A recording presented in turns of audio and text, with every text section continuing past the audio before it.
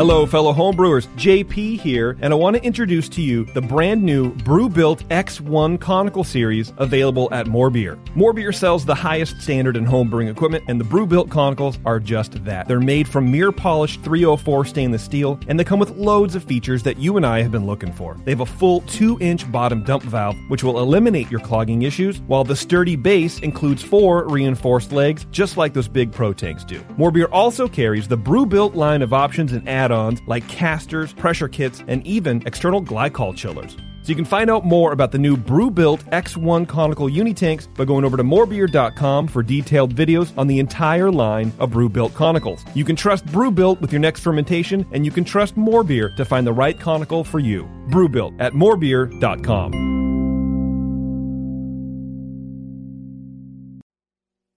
Today's Sunday session is brought to you thanks to the fine folks at More Beer. Visit them right now at morebeer.com. I want people to believe in me, and I want people to believe in me when they taste my beer. That's what it's about. You mean you laid underneath it and tried to put his tongue up the bung? I like to actually scoop up the yeast and look at it. 7 o'clock came real early that next morning. Yeah, man. Thanks for dumbing that down for us. You did an awesome job. It's all about food and beer. Punch me in the junk. Man, that thing was thick. The point is just beat it like it's your dick. I like to smell it afterwards. Are you being sarcastic right now? Yeah. Bring your body armor. I ran into my junk once on a ball valve in a kettle. That's a true happy ending. Now, live from the Brewing Network studios in Northern California, this is the radio program for home brewers, craft brewers, beer lovers, and beer geeks. It's your only source for live beer radio that brings expert brewers together with, well, expert drinkers. This is the radio program with a head on it. This is The Session.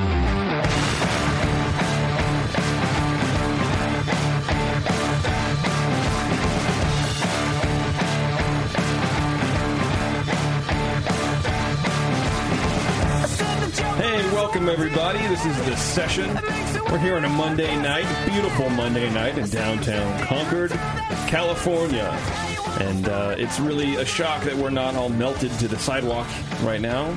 Today was cold. Fucking right, and normally we wouldn't think it's cold. It's like, oh, it's a really lovely day. But comparatively speaking to the like triple-digit weather we've had the past couple weeks, today was cold. Oh yeah, right. It was still way too hot. Yeah, but compared to this weekend, it was freezing. Yeah. Like, oh my god, it's a chill. I woke up this morning and I opened the windows and I was like, I should probably put a shirt on, because usually I just walk around in my shorts and like no shirt because I'm at home and no one is going to be scared. Yeah. Taryn goes to work and it's fine. She's accepted me for what I look like. Yeah. And that's great for her. Right. But I was like, yeah, it's a little bit. It's you're living in California when you need to put on a T-shirt because there's a chill in the air. Yeah, I actually had the bedsheet completely covering me when I woke up this morning. That's how I knew it was cold. Dude, I haven't used a fucking blanket in like 9 months. Yeah, just a sheet, and that's it. Our bed blanket comes out at maybe November, right? Sometime around then, and goes away by March. Does Candy use it? Yeah, and quite often she'll actually have both halves kind of folded over on her side of the bed. Taryn does that too, sort of. I don't know what it is. Yeah, and she gets roasting so hot. Yeah. And then she's like, hey, let's cuddle. It's like, no, you are a furnace over there. I can't handle that. Yeah, go away from me right now. Yeah. Yeah, it's just, the best thing that Taryn and I ever did for our marriage is we have 2 sheets. So we each have a sheet. Because she'll either need, so it's 2 sheets but 1 blanket on top. Because I never use the fucking top blanket. Yeah. So I can have a sheet all to myself because she does like the, lays to me and then like bunches everything up to her chest. Just pulls it all in. And then when she rotates on her other side, she drags everything off of me. And it's like, I would really love to be covered, at least by something, if not my own shame. Yeah, it took about 8 years, I think, for us to not hog sheets. In the last year or 2... It's been great. For some reason, it's not an issue. Honeymoon phase. Yeah. It took a long time. Yeah. But now we don't fight over the sheet anymore. Well, God bless you. Yeah, so there's hope for you. There's hope for you guys. I appreciate that. We are here in the studio, and we're joined by Matt Sanger from Danville Brewing Company. Oddly enough, located in Danville, California. Yeah. How you doing, man? Get right up on that, motherfucker. You've been on the show before. I'm doing well. How are you? You've been on Dr. Homebrew before, so maybe you don't give a shit. Right. How's it going? Good, man. How are you doing? Good. Thanks for joining us. I've been trying to get you on since you opened. And you are a busy dude. September. We opened in September, so it's been a while. Now, you are a home brewer. Correct. I don't have a whole lot of time to do that anymore, but yeah. But you're with Doe's, Absolutely, right? yeah. Club Doe's, our I'm local still an club active here. member. Okay, awesome. I'm excited to talk to you about your journey into craft beer production on a grand scale, above and beyond 200 gallons a year, I'm sure. I'm sure. Can't wait to talk about it. Right. I'm perfect. I know Matt really well. He's a good friend of mine, so it's going to be a good story. He's going to be good. Good. All right. Awesome. Let's do... Wait, we were talking, before we do feedback, Warren, we were talking about American styles. I don't know. It's just an interesting conversation to have, I think. Style creep? That should be a new segment called Style Creep, where we take a beer from the menu outside and explain why it shouldn't be called... What's wrong with it? Yeah.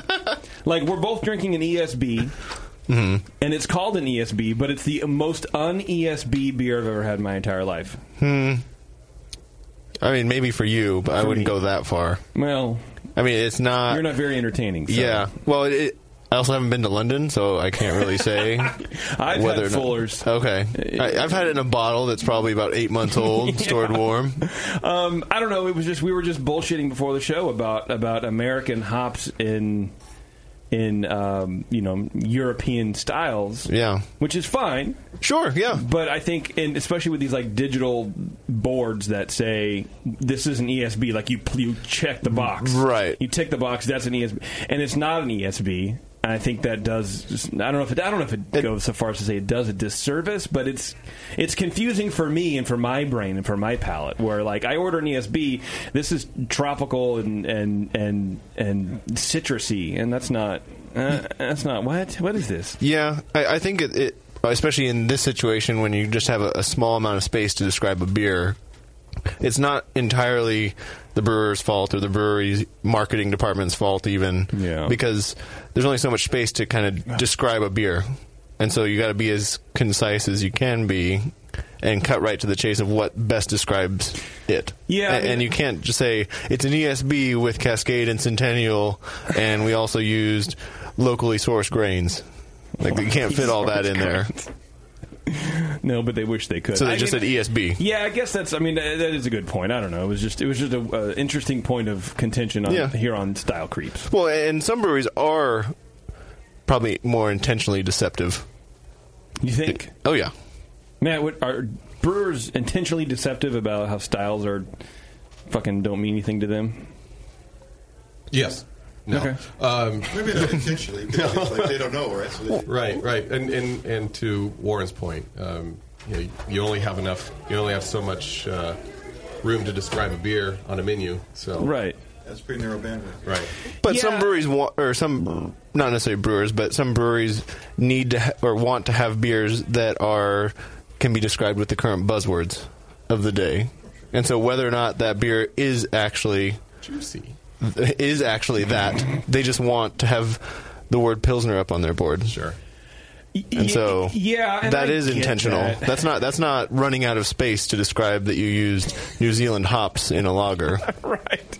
Well, no, I think most take the high ground. Tasty, get on that microphone, homie. Some of that's happening for sure. Pull that microphone to your face. No, I got it. It's just not very hot for some reason. Oh, okay. You're 5 feet away from it, but if you get closer to it, it'd be a lot better. As much as I ever am. Okay. Okay. Thank you for... Sure. Okay. Yeah, and I guess you can't just call everything an American style, like an ESB style. Right, because the word American has certain connotations when associated with specific styles that don't necessarily describe what you're doing either. Like American wheat doesn't necessarily imply the hop varieties that you used. It can, but not necessarily, or even whether or not it's cloudy or not. Or has, it shouldn't have cloves or banana flavors in it, but some people spice it to where it kind of does. I don't know. That's really the only thing that's implicit when you say American wheat. That it shouldn't have clove or banana. That's about it. I mean, yeah, it shouldn't. But it was also made in America.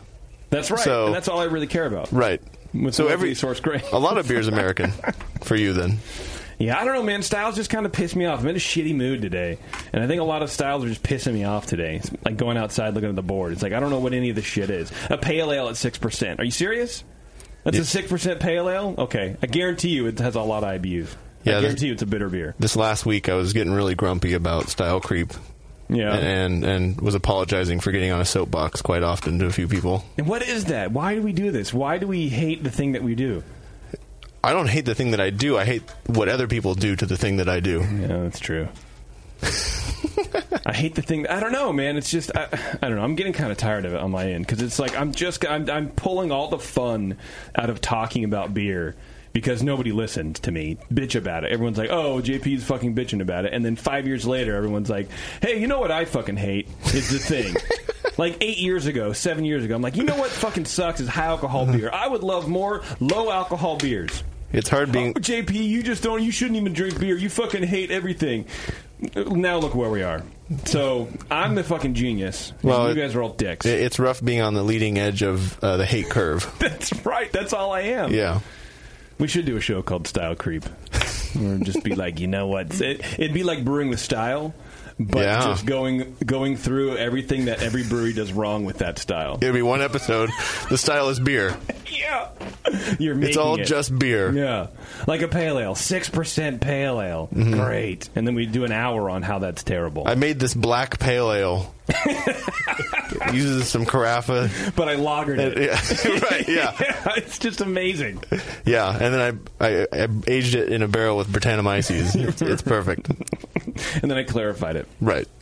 Then I added pectin to it. What? You know what's not stupid and what's really great, Warren? What? How to Brew 2017. Oh, yeah, it is. It's time to replace your old dog-eared copy of John Palmer's How to Brew. Matt, you have this book, I imagine, right? Oh, yeah. Is it dog-eared? It's dog-eared. Well, it's time to replace it. Yeah. Jesus, don't you pay attention to what I'm saying? Unless it's the new one. Maybe he already got the new one. That's true. And dog-eared it. Yeah. He's a brewer. I don't think he can afford a new book yet. Yeah, that's... Our friends at Brewers Publications have just published the 4th edition of How to Brew, and it's essentially a totally new book. The 4th edition clocks in at 600 pages, and every chapter has been updated and expanded, and there are 5 totally new chapters. Whether you want simple, surefire instructions for making your first beer, or you're a seasoned home brewer working with all-grain batches, this book has something for you. From ingredients and methods... to recipes and equipment for brewing beer at home, How to Brew is loaded with valuable information on brewing techniques and recipe formulation. Grab your copy today at brewerspublications.com or buy it from your preferred beer book vendor. Look, go into your local homebrew shop, first of all. Mm-hmm. Check and see if they have it. And if they don't, then you should go online and buy it. Don't go to your local brick-and-mortar bookstore. No, don't do that. Support your local homebrew shop first. Right. And then go right to Amazon. And then go right to Amazon. Yeah. Or, my favorite thing to do, just check it while you're there. Check Amazon. Oh, yeah. No, I'm just kidding. Don't do that. Oh, don't do that. It's a homebrew shop. You got to support right. it. But you don't make them price match Amazon? No, I right don't there? expect them to. I mean, I would. I read somewhere that I think like Barnes & Noble... No. Yeah, Barnes & Noble, I think, are like trying to slam... like the free Wi-Fi, so people aren't doing what I just said.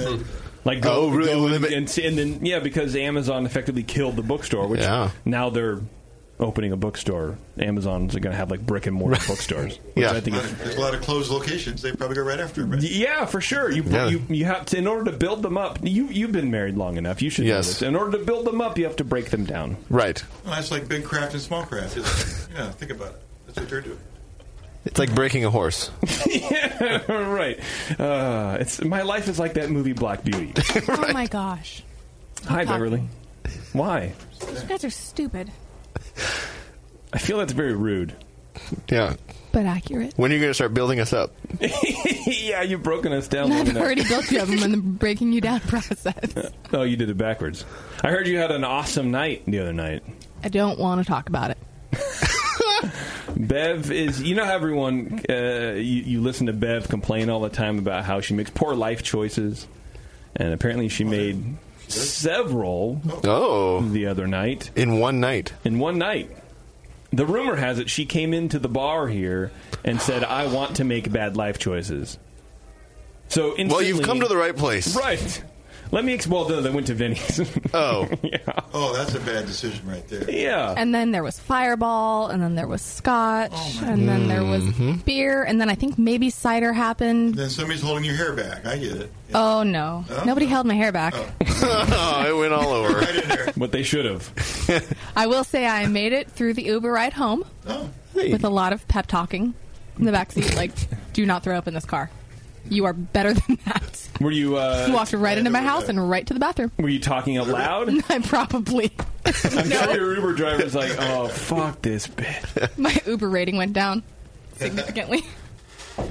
Tell us why you gave her this rating. She drunk. She annoying.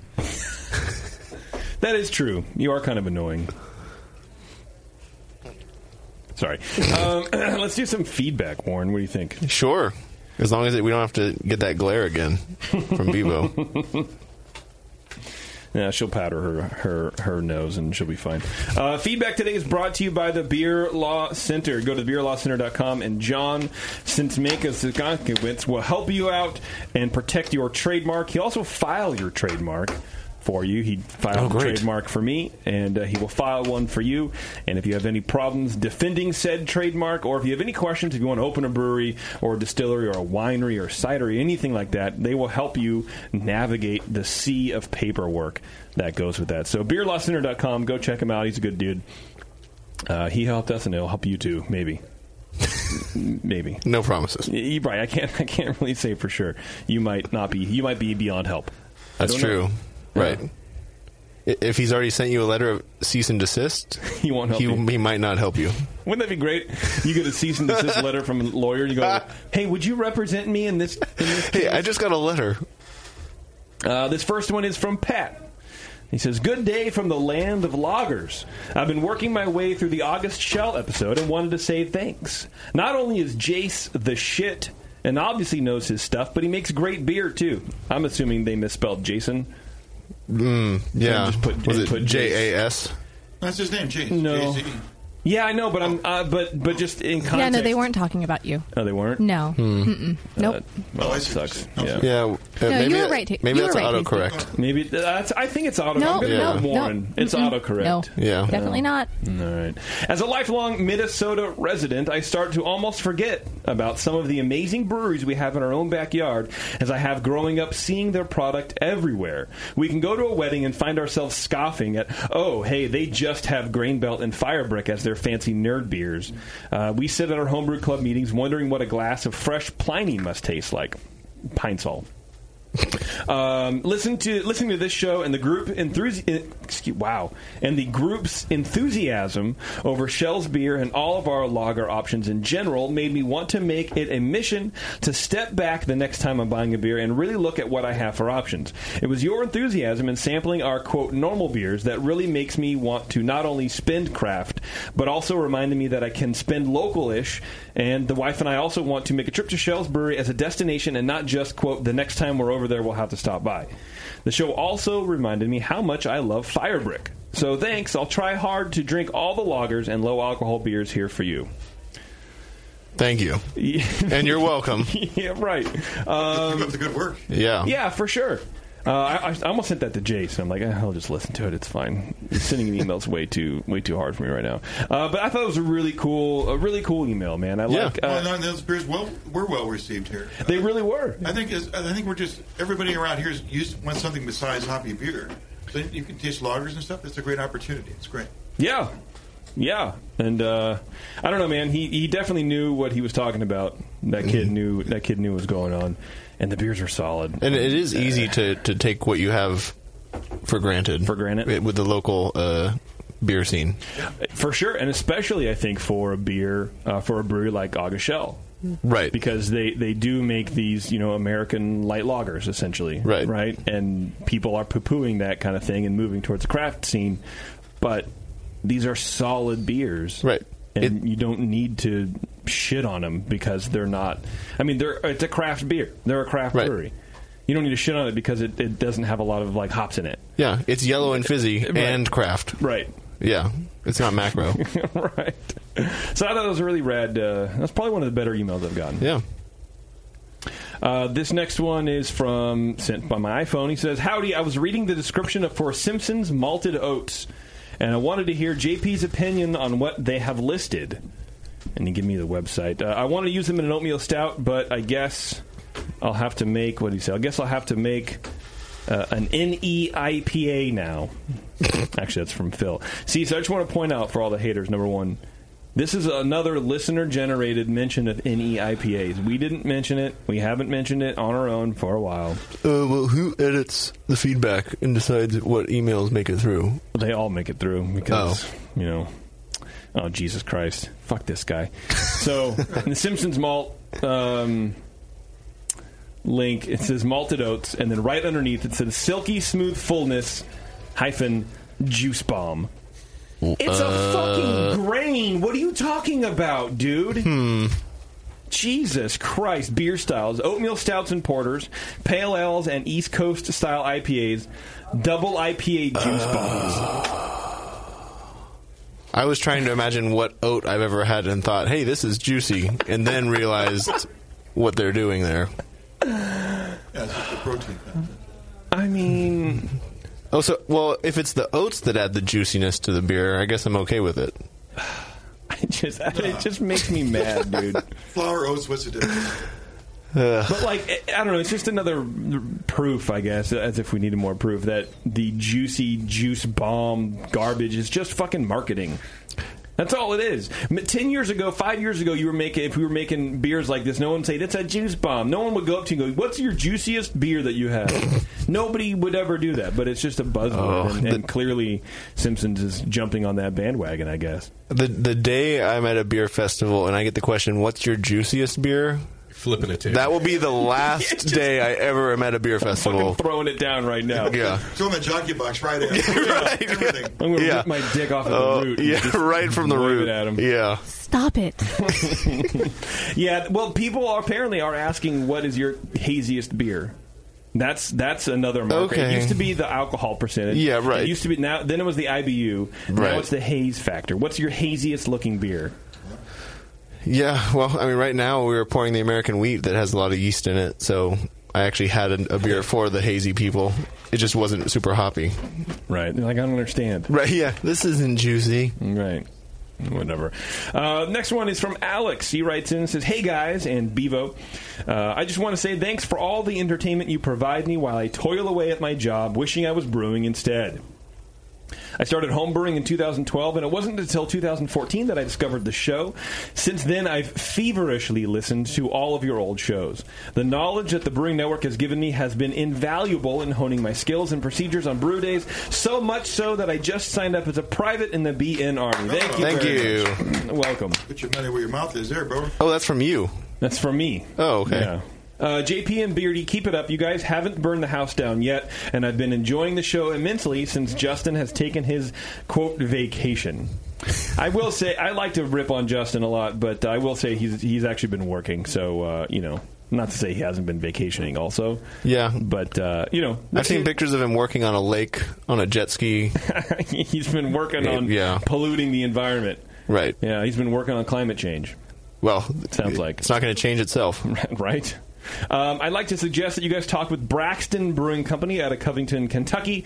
I discovered them on a work trip last year and have made the 8-hour round trip several times for their special releases. I would never. Oh, no.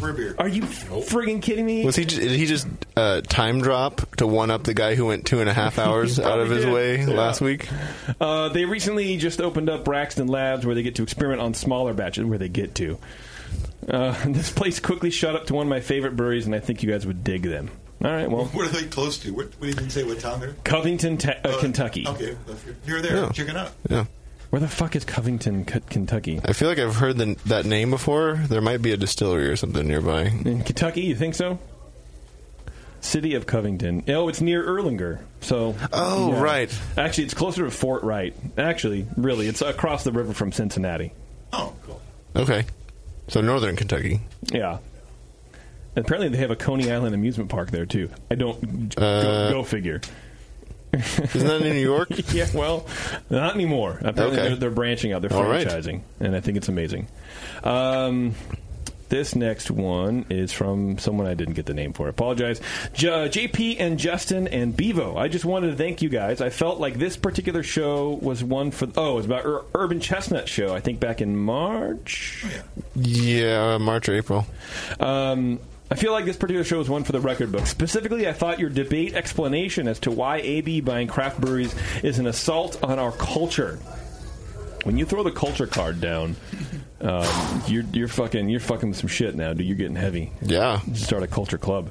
You also talk so positively, never mind, about Urban Chestnut. It's a brewery I've never tried, but now I'm on their lookout.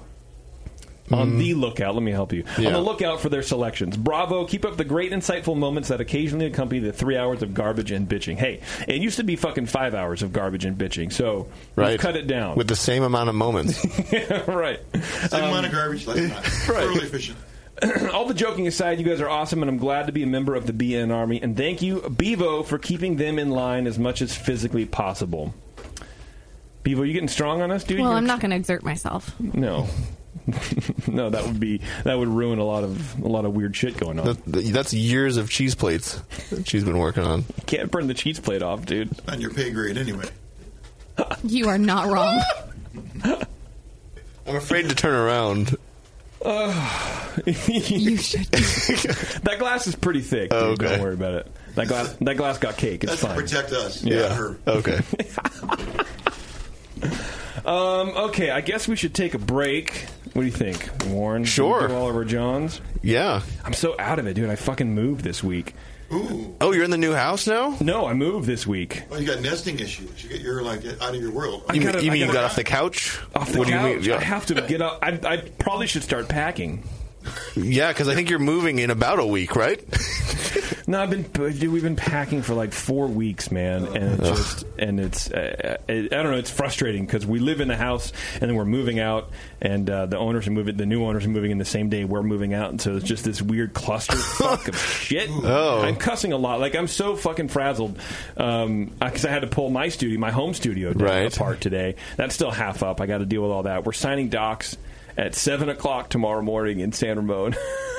Are you going to do the slow roll as they pull in? You pull out of the driveway, stink eyes, you slow roll.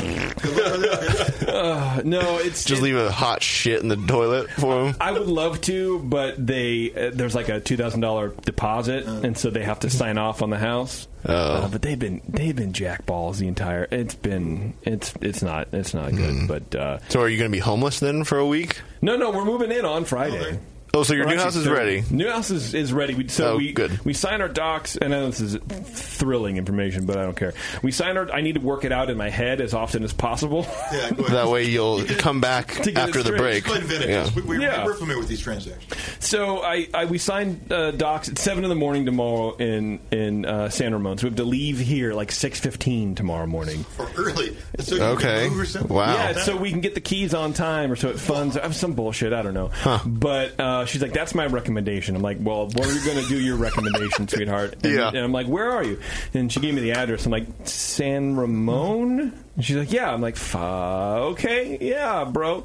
And then we do that, and then we have to hoof it out to Oakley for our 10 o'clock final walkthrough. Okay. For 3 hours. Well, at least you'll be ahead of rush hour to get to San Ramon. Yeah, for sure. Yeah. It'd be worse if she said, hey, show up at 8. You'd have to leave at about the same time. Exactly right. Yeah. Exactly right. I don't know. So tomorrow's just going to be super, super busy. I'm not entirely sure I can get internet for like a week before we move in because it's a new. Uh-oh. And first of all, even if I didn't work at home, how do you live without the internet these days? I know. What are you going to watch? Can't you get like a hotspot for your phone or something? Just go back. Yeah, but I think that would. I don't know. I would have to look into that. You got AT&T? Verizon. After a week, you're going to be with your underwear on your head. Torches up. I can't deal with my life. Just go down to the nearest Starbucks and just camp out there. And just watch Netflix. Yeah, just grow a beard while you're just working there. Go to Radio Shack and get one of those old rabbit ears and antennas. We have enough movies that I found for free on the internet. Found. That'll be fine, but if I have to watch Harry Potter 4 like one more time, I might just rip it out by the root.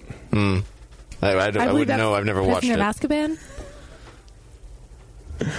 I mean, it's fine. It's fine. It'll be fine. Everything will be okay. But I don't know. I'm excited about it, but also just stressed out as all hell, dude. Yeah, just think of all the first impressions you're going to be making with your new neighbors.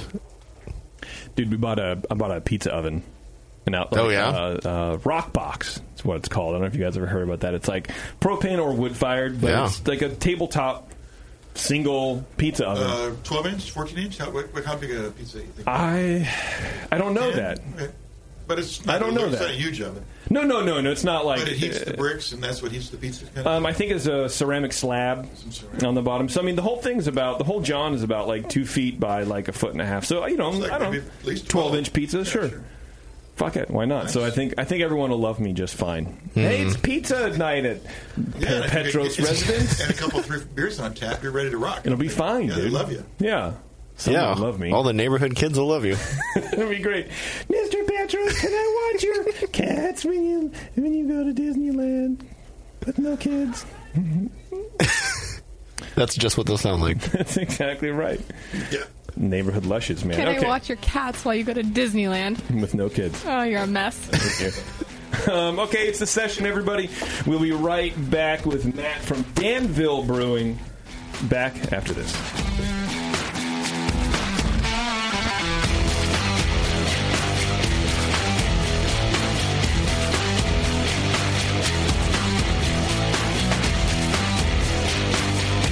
You're listening to the Brewcasters. On the Brewing Network.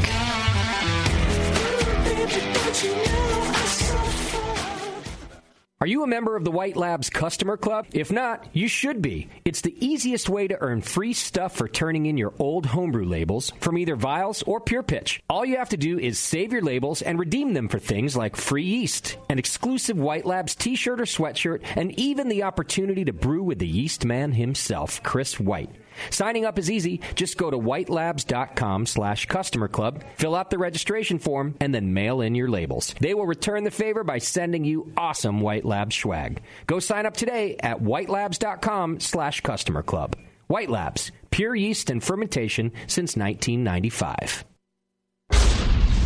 The 21st Amendment. Watch out! Do you like beer? They make beer. Watch out! Do you like friends and fun? They make friends and fun. Watch out! Do you still like to have a good time? The 21st Amendment. Watch out! The 21st Amendment in San Francisco, located at 563 2nd Street, 2 blocks from the building where baseball is seen and played. Try their beers in the pub or try them in the can, featuring Monk's Blood. Made with real monk. Watch out! So why not have the best time of your life? Go to the 21A and Sean O'Sullivan will personally greet you with a can of Monk's Blood. The 21st Amendment. Watch out! This advertisement is not in any way affiliated nor associated with the 21st Amendment Bar and Pub, nor its subsidiaries or affiliates. This telecast is not copywritten by the 21st Amendment for the private use of the Brewing Network. Any use of this telecast without Jamil Zainashev's consent is prohibited. Suck it, JP.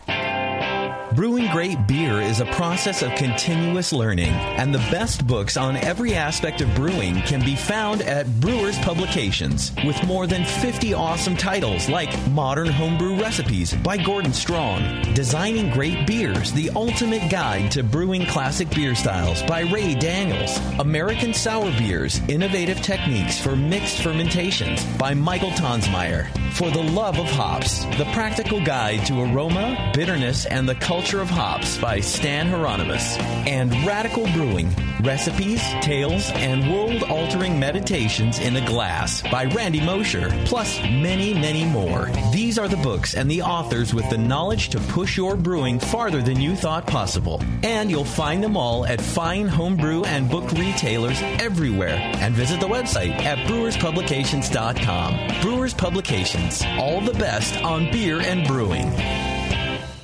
Since the first time the Brewing Network microphones turned on, More Beer was behind it. More Beer sponsors the programming on the BN because, like you, they love brewing. And like the Brewing Network, they love sharing their knowledge. Morebeer.com isn't just a website to place your next equipment or ingredient order. Morebeer.com also gives you access to free beer information that will make you a better brewer. Go to morebeer.com and click into the Learning Center. You'll find podcasts, technical facts, video tutorials, and more, including access to The Buzz, More Beer's social network of more than 5,000 members. And some of them might even be crazier about beer than you are. Get over to morebeer.com today and take advantage of The Buzz, the forum, the Learning Center, and make sure you're signed up to receive the newest More Beer catalog. More Beer, bringing you absolutely everything for beer making. Marin Brewing Company in Northern California has been making award-winning beers for more than 25 freaking years. Today, I want to tell you about their new 12-ounce cans of Mount Tam Pale Ale. The good stuff. Mount Tam is bright gold, 5.5% ABV to keep you feeling good, and has been winning awards since 1989. If you're visiting the Bay Area, get your butt out to Marin Brewing Company. They pour tasty beers and serve great food every day until midnight. Come in for a tour, stay for the food, and pick up a 6-pack of cans of Mount Tam Pale Ale to enjoy at home, camping, biking, or whatever the hell you do. Owner Brendan Moylan has this to say about Marin Brewing beers. It's freaking awesome. Marin Brewing has won more than 100 gold medals in international competitions. Check out marinbrewing.com for all their award-winning beers, food, and merch. Marin Brewing Company in Larkspur, California. Award-winning taste, refreshing finish. It's freaking awesome.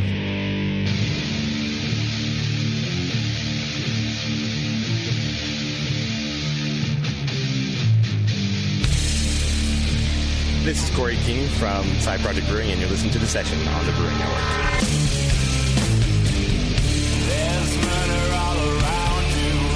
Hey, thanks for sticking with us, everybody.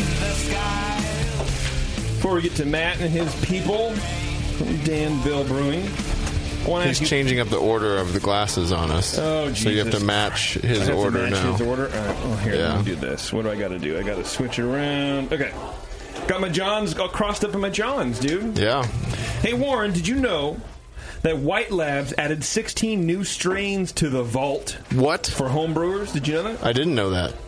Well, you should have. Is this the first week you've been saying it? No, we've been reading it for the entire month. See, that's why. God damn it, I just started listening. Visit whitelabs.com/thevault. Place a pre-order for one of the strains, and once it hits 150 orders, you'll get the strain shipped right to your door. Now you can purchase specialty strains from the vault straight from homebrew shops. Also, 2 different pre-selected strains will be available at retail locations every 2 months. This way, there's no wait for pre-orders to hit. Just visit your local homebrew retailer and pick up the strains. Keep an eye out for WLP 616, which is the Funky Cider Blend, and WLP 059, the Melbourne Ale Yeast, which will both be available during July and August.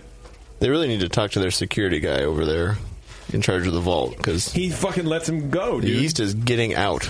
Lots of it. But it gets put back, it gets chased down, I guess, and then it gets released again. Oh, it's very weird. Huh. They got a whole thing going on. So it's more like a zoo than a vault. Is that what happens at zoos? Shit gets out? Well, I guess usually if it gets out, then it gets shot. Yeah. So maybe not like a zoo. Right. Hey, do we have a Twitter game, by the way? Oh, I forgot about that. I did too, since I don't have a computer. We will. You're holding a computer in your hand. You sometimes make calls with it. Sometimes, but the battery dies on this computer a lot. That sounds I'll terrible. work on it. You'll work on it? You'll work on the Twitter game. I will. Okay. Well, in the meantime, let's get to Matt here. Matt, how you doing, my friend? I'm doing all right. How are you? Pretty good, man. Good to be back. Yeah, thanks for coming in. Appreciate it. This is the first time on the show under these circumstances, or auspices, I guess. I don't know what that word means. We did a show. I was fine with circumstances. Yeah. Oh, I'm a brewer. Now I have to talk fucking down to everybody. Yeah. I get it. That's fine. You're so smart, Matt. Yeah. Oh, look at the homebrewer talking to me. I'll just use a big word and fucking freak him out. It'll be fine. I don't even know if I use that in the right context, honestly. I don't know either, man. I don't even know if it's a real word. No, I'm just kidding. Ostriches, and right? you have a crew with you, too. Who's everybody in the studio here? All right. Well, I brought Orlando, who is my assistant brewer. How's it going? Oh, let me check. How you doing, man? Good. How are you doing? Perfect. Thanks for coming in. And then next is Marcus How you Meda. doing? He's the man behind the scenes here. He's the guy. He's the reason I have a job. Well, I appreciate you giving this young man a job. My pleasure. Perfect. Yeah, sorry about the mic situation.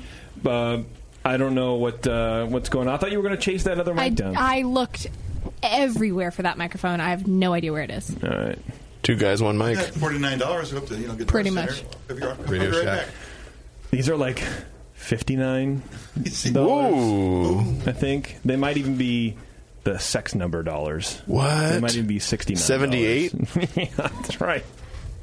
Anyway, so Matt, let's go through your history real fast because everyone knows you from Dr. Homebrew. I'm sure. Oh, of course, yeah, that one Everyone show. remembers that one show. All of those people. And we talked a little bit about homebrewing, but just to keep everybody informed, how long were you homebrewing before you transitioned over to the big time? Well, shit. I started homebrewing. No cussing, please. It's rude. Yeah, okay. Yeah. Well, fuck. I've been homebrewing since before I was legally able to drink, thinking that it was going to be cheaper. Yeah. To brew beer than you weren't very smart then, were you? No. No, we all think that, right? But you know what got me? I remember I was at a bookstore and I was thumbing through and I saw a Clone Brews book. Yes, yeah, I had that beer too. And I flipping through it, and I saw, oh my god, I can make a clone of Sierra Nevada. What? Yeah, really?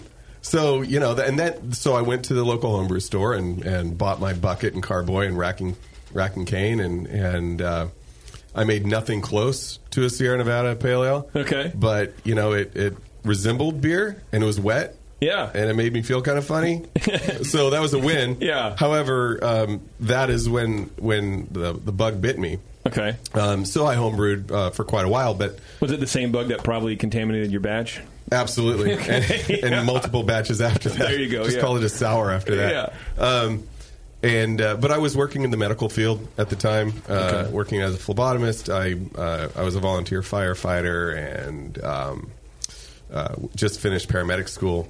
Wow. But I realized I knew that's not something I wanted to do with the rest of my life. And so it was time to kind of step back and take stock in what I wanted to do. And my wife was like, man, we were living in Sacramento at the time. And she said, you love brewing.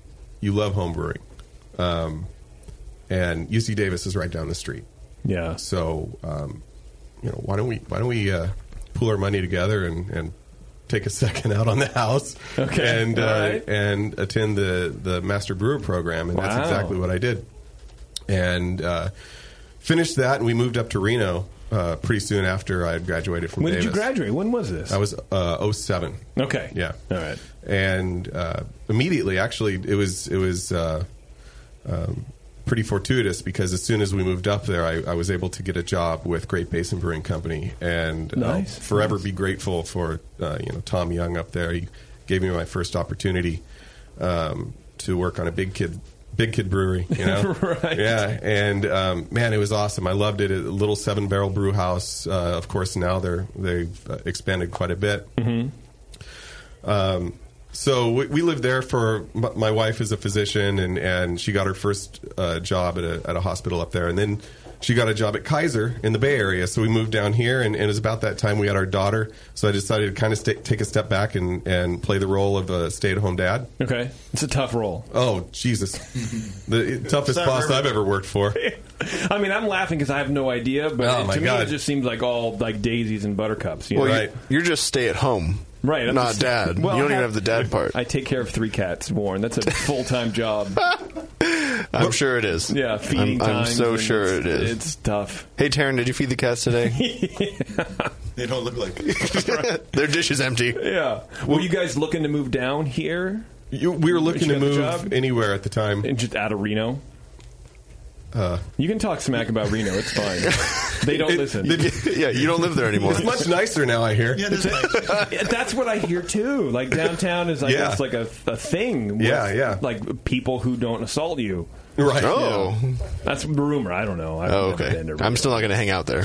But I used that opportunity to kind of reignite my love for homebrewing.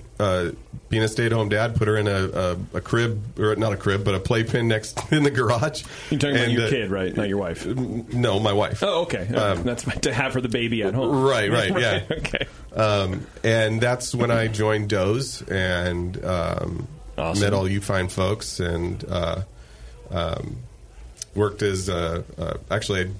I didn't work at all. I worked as a dad. But soon after that, I met up with Marcus over here, and he gave me the opportunity to come on board and take my first role as at the helm of a brew house. And I'm obviously eternally grateful for that as well.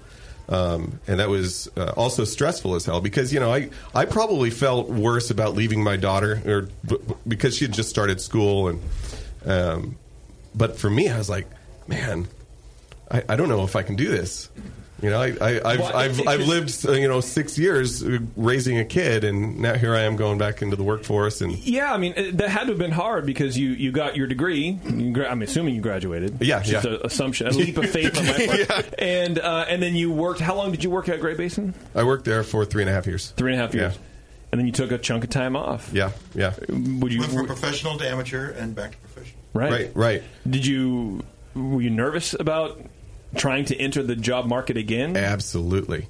Yeah. And also because Danville Brewing Company, first brewery in the town of Danville. Mm-hmm. So it's a sort of an untested market, brand new brew house. So there's all the whatever. All the stuff you don't know how to use? Exactly. Well, yeah. All the new technology? You're teaching yourself along the way. I don't mean to talk shit about you in front of your boss. I'm just that's what I would do. That's how I don't felt. know. What is this thing? I have no idea. Yeah, and I helped, but it helped to come on board early on and help actually build the brew house.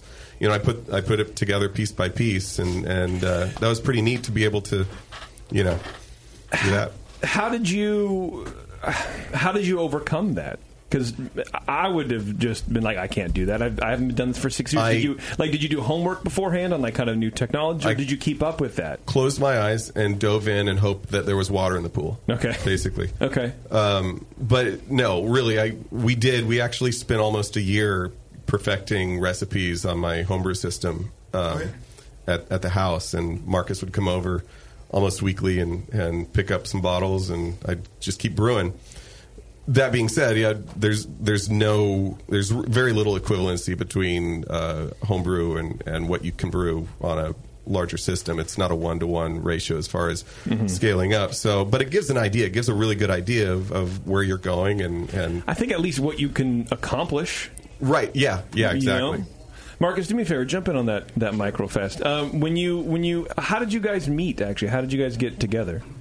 So through a mutual friend. His name is Craig Hallwells, and brewer extraordinaire. Yeah, brewer extraordinaire. So when we were getting started, and I was looking for a head brewer, I was talking to Craig, and he was kind of consulting a little bit for us, and was looking for somebody more full time. And Craig kind of had something going on, so him and Matt were good friends, so he put us in touch. And, he met up a couple times and tried his beers, which were incredible, but was just beyond impressed by just how knowledgeable Matt was and how good his beers were. More importantly, and we were just kind of we were definitely on the same page in terms of type of beers and how we wanted them to turn out. So one thing kind of led to another, and we're just besties went from there. And now we're besties. We're in battle together. Yeah.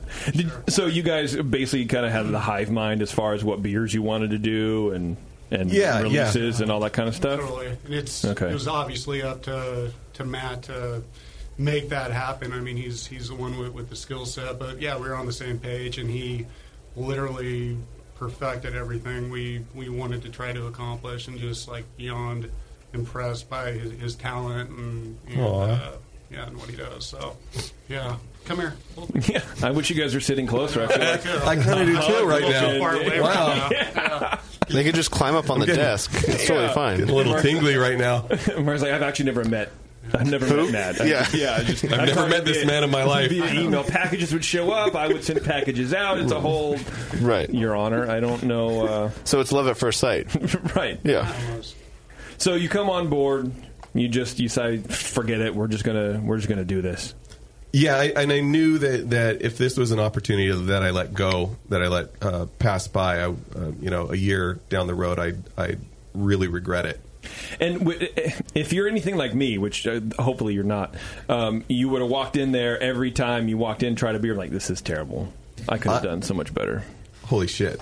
Like, almost every time. And that's what kept me up at night, man. I just laid there staring at the ceiling thinking about, I'm going to embarrass myself. I'm going to embarrass Marcus. Yeah. This is going to be awful, and why don't I just go back to being a stay-at-home dad? I'm going to pull Charlotte out of school as homeschooler. Right. Yeah, there's no way you can compare a stay-at-home dad. Like, if the kid isn't drowning cats by 10, she's on the path. right. But when you're producing a product, there's a benchmark. There's a way to measure that shit. Yeah.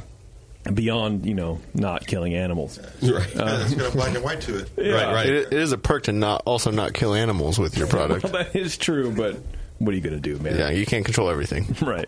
Anyway, when that didn't happen, it seems pretty successful. You got some beers here. Yeah. What did you bring for us? Well, I brought our blonde. It's a standard American blonde. I brought a wheat beer. Kind of harkening back to what you guys were talking about earlier, the style chump or style what? Style creep. Style creep. Yeah. It's an American wheat, dry hopped with Amarillo. What? Yeah. Well, at least it's American wheat. Yeah. Yeah. That's not how the Germans do it, though. It's true. That's true. But they don't make American wheats either. Not that you know of. Yeah. They probably fuck it up somehow. Yeah. Right. How long have you been open, Matt? Sorry, man. We opened in September. You opened in September? Yep, okay, so not even a year. Not even a year. How's it going? Wonderful. Great. Really? We're packed most of the time, and still, it's hard to keep beer in tanks. Good. Yeah. I went there, I think, 4 months ago or something with my family who lives in Danville, and they're like, see if you can get a reservation because you know the guy there. I'm like, I know the guy who brews beer there. I don't know the guy who seats people and the guy who makes the food to like make. So I'm like, it's. Yeah. Whatever. So they call up, and I guess the server's like, "Oh, you want to come in on Friday at 7? You're going to have a long wait." And it was packed. We went up going like 4 o'clock, and it was packed, and I was shocked at like people waiting outside. It's a great space, and it just people were enjoying themselves and having fun. But just how many people the place had been open for 6 months or so, and there's still just a throng, I guess, of people. And I was like, "This is really cool, man." They're a thirsty crowd. Yeah, there they really are. And they're tired of pizza. Yeah. Pizza parlors are like as plentiful as Starbucks. Every street corner. Yeah, has a pizza shop in Danville. Yeah. I also brought a beer that I collaborated with Tasty. It's American Pale. Okay. And then the first time it's a beer that I had a lot of success with on the homebrew side. Won a lot of awards. It was the first time I scaled it up to a pro level. Oatmeal Raisin Cookie, and that beer, since I brewed it at Danville, has won 2 awards so far. So, wow! Yeah, congratulations! And then we're doing a pro-am this year at GABF with a really great homebrewer in Doze. His name's Adam Weiss. Okay. And we did a Russian Imperial Stout, and I brought some of that in as well. Oh yeah, that'll be great, man. Yeah, and I brought Adam in too, so we'll have him sweet, on. Nice. Perfect. Surprise. I invited him. He showed up. That's This is no big deal. I went to his house. That's usually how it works. Kidnapped him, and he's in my trunk right now. He's in my pocket. He's a frisky little guy. Yeah. So how do you decide if it's an untested market for a brew pub? How do you decide what styles to put on? That's a great question. Thank you very much. Brew it, and if it doesn't move, I'm not brewing it again. It's not a very good answer. But I gave you a great question, and you gave me a. I'm just kidding. You know your clientele. For instance, the beers you just described to us are pretty much really good entry. They are, and it's for all intents and purposes, it's an entry level market. Really, I'm not going to brew, Rauch beer. I know that a smoked lager is going to sit in a tank for 2 years. I wish you would brew one because I fucking love that. I do too. I love this style, Yeah. and we actually brewed quite a bit of that when I was in Reno, and it was one of my favorite beers to brew and beers to drink. But really, there's a market for Rauch beer in Reno because the people sitting in the casino can't taste the smoke that's in their beer. It's just they're breathing it in. Yeah, right. Yeah, this is a nice malty amber. Can you brew one in a menthol? Right. Is there a menthol smoked grain? No, I'm not going to take big chances quite yet, and Right. I think that it's a market that can come around to more adventurous styles, but not yet. Okay. Yeah. Will you just know when the time is right to throw something to the wall? What's the weirdest style you brewed so far? Because Danville, for those who don't know, is I wouldn't call it hoity-toity, but there is an upscale quality to the thing. There's a lot of Beamers, a lot of Teslas running around, a lot of plastic on people, and but it does kind of have this like, I don't know, village-esque thing where there's a community and people kind of know each other, and it's a cool vibe. But I can imagine the tastes aren't super wide, spectrum. So what's the weirdest? I mean, the oatmeal raisin cookie is the weirdest beer, and people like it. People loved it. People just loved it. At first I was thinking, well, I'm going to use the homebrew system to kind of test recipes and this and that.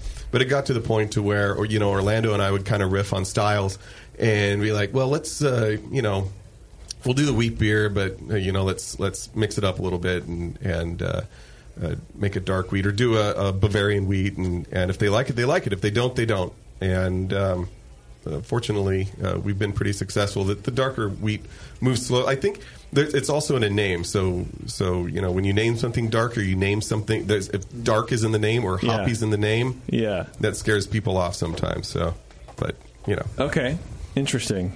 And Orlando, grab the mic. So when did you come on?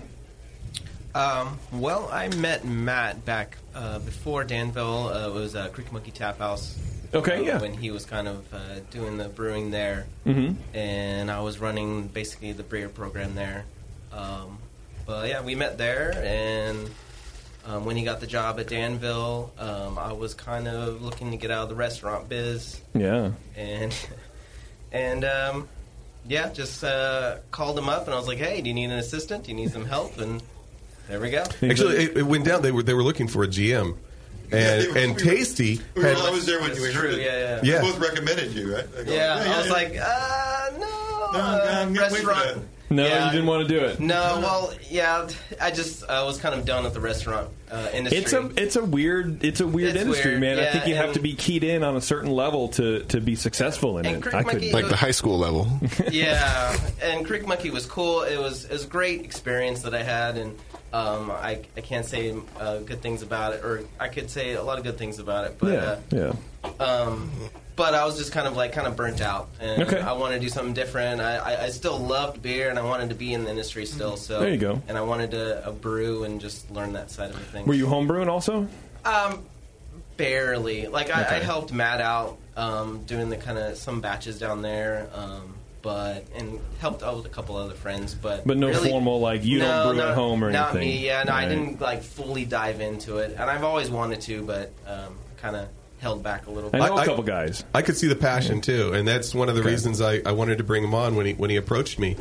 That I could see the passion in him, and he really was excited about brewing, and really was excited about different styles of beer. And he said that he ran the beer program at Creek Monkey. He brought in the guest taps. And he does the same thing at Danville as well. And we have probably one of the better guest taps in the San Ramon Valley. Which sort of answers something that JP was asking earlier. How do you know when everybody's moving on? Right. You can test that with the guest taps. Absolutely. That's a good point. And then if it's a beer that I really like, say it's a Rauch beer or whatever, and I know that or I have an inkling that it's probably not going to go very fast. We'll try to find one and bring it on. If the keg's just sitting there for 2 months, then all right. I guess the market's not ready yet. I've got some weird stuff just to try to test out what Danville people and what the surrounding area wanted to drink, and I was like, okay, well, it worked here a little bit, but let's throw it out there. Right. Well, see how beer curious they are. A keg is cheaper than a batch. Exactly. Yeah. And I respect that. I respect the hustle of like, well, let's see if they like other people's beers first, and then we'll throw something out there. So, what's the first beer? Is it the blonde? It's the blonde. Yep. All right. Tell me about this guy. Okay. Well, it's standard blonde, 2-row white wheat malt and some caramel. And I really like the caramel. It's crisp caramel, and it lends sort of a nice bready bread crust note to it as well. That is the first thing I noticed. Mm-hmm. It's almost like it's a weird sensory thing, but like homemade bread from a bread machine, right, or whatever. So it's not super dark like store bought bread. It's like pale crust, white bread. I don't know. Yeah, sure. Yeah, it's some weird French, some weird thing. And what caramel? Yeah, like a soft carafoam? It's the crisp caramel 15 Lovabond. Okay. Yeah. From Crisp. Yeah. And it's hopped with Mandarina Bavaria. It's a hop I really like on the kettle side. I've had it as a dry hop before, and it's really nice up front, but then it gets kind of nobly as it ages, I've found. And I really like it more in the kettle, and I think it brings a nice brightness to the beer as well. Yeah. Yeah, that's a crisp beer. What's the ABV on this, John? Let's see. That's 4.8 or 5.1. Somewhere in between there.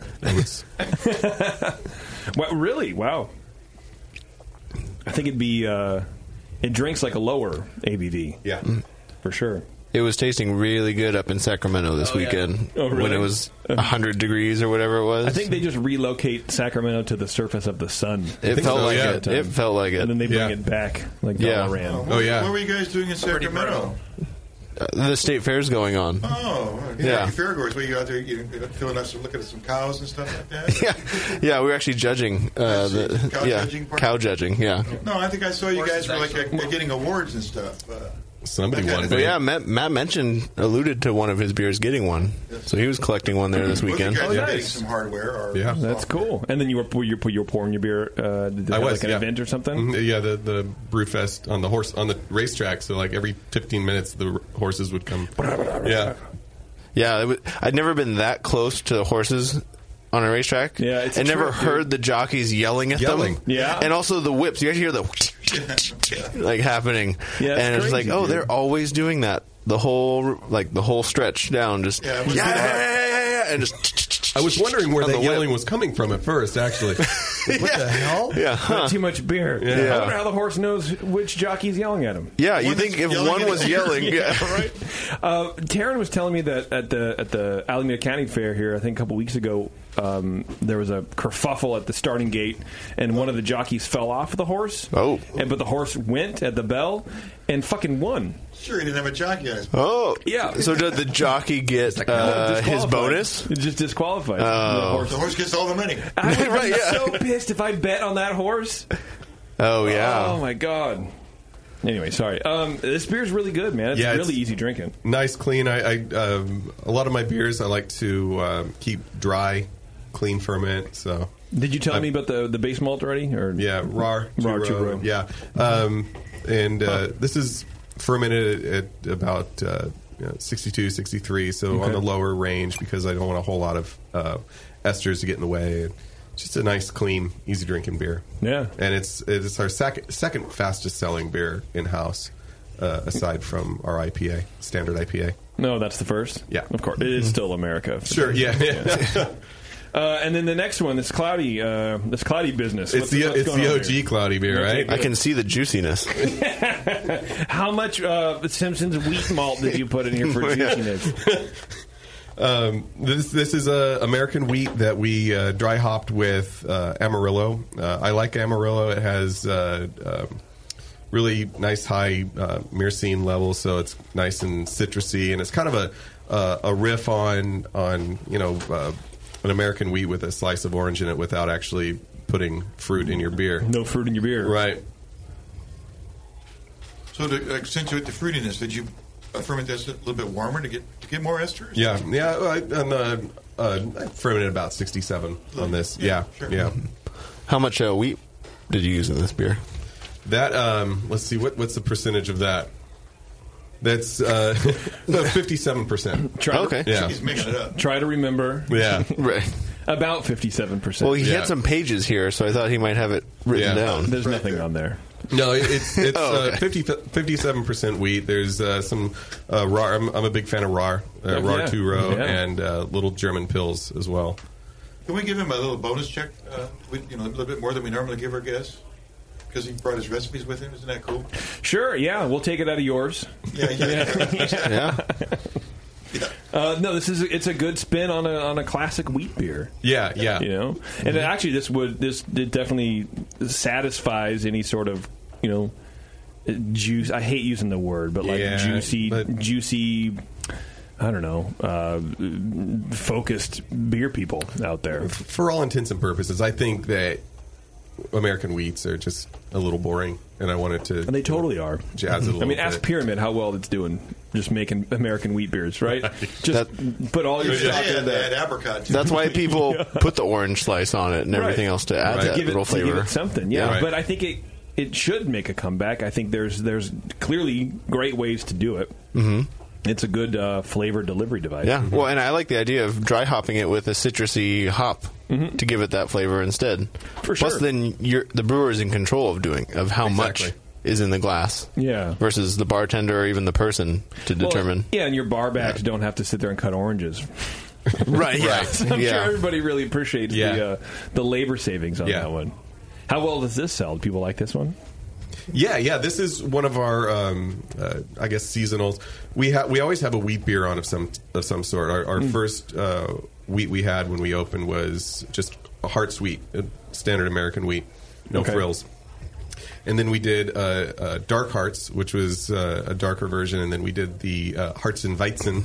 See the theme here. We're right off of Hearts Avenue. I was going to say you got to be. We're right off of Hearts Avenue, so we're being silly. And then we did a wit. That was a collaboration we did with EJ Fair, and now we're onto this one, and it's going really well. You should do a Belgian single and call it Lonely Hearts. Can I use that? Yeah, you can have it. It's a free idea. I'll register on Untappd right now. Yeah, I mean, I have the trademark, so I'll charge a royalty. Let me call John to Beer Left Center. Hold on a second. Yeah, John.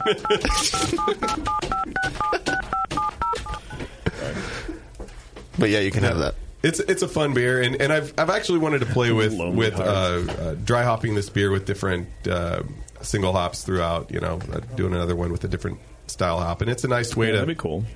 Not only reacquaint my palate with hops that I don't necessarily use a whole lot, but also educate the public as to what those different hops come through as. Yeah, the more people we get in craft, the more people are hungry for knowledge about what the fuck's going on. See, now all I'm doing, Warren, is thinking of Hearts puns. You're welcome. Thank you. And I don't like that. Matt needs more ideas. We can just help fill out his wheat beer portfolio. Give me a pen. Whatever.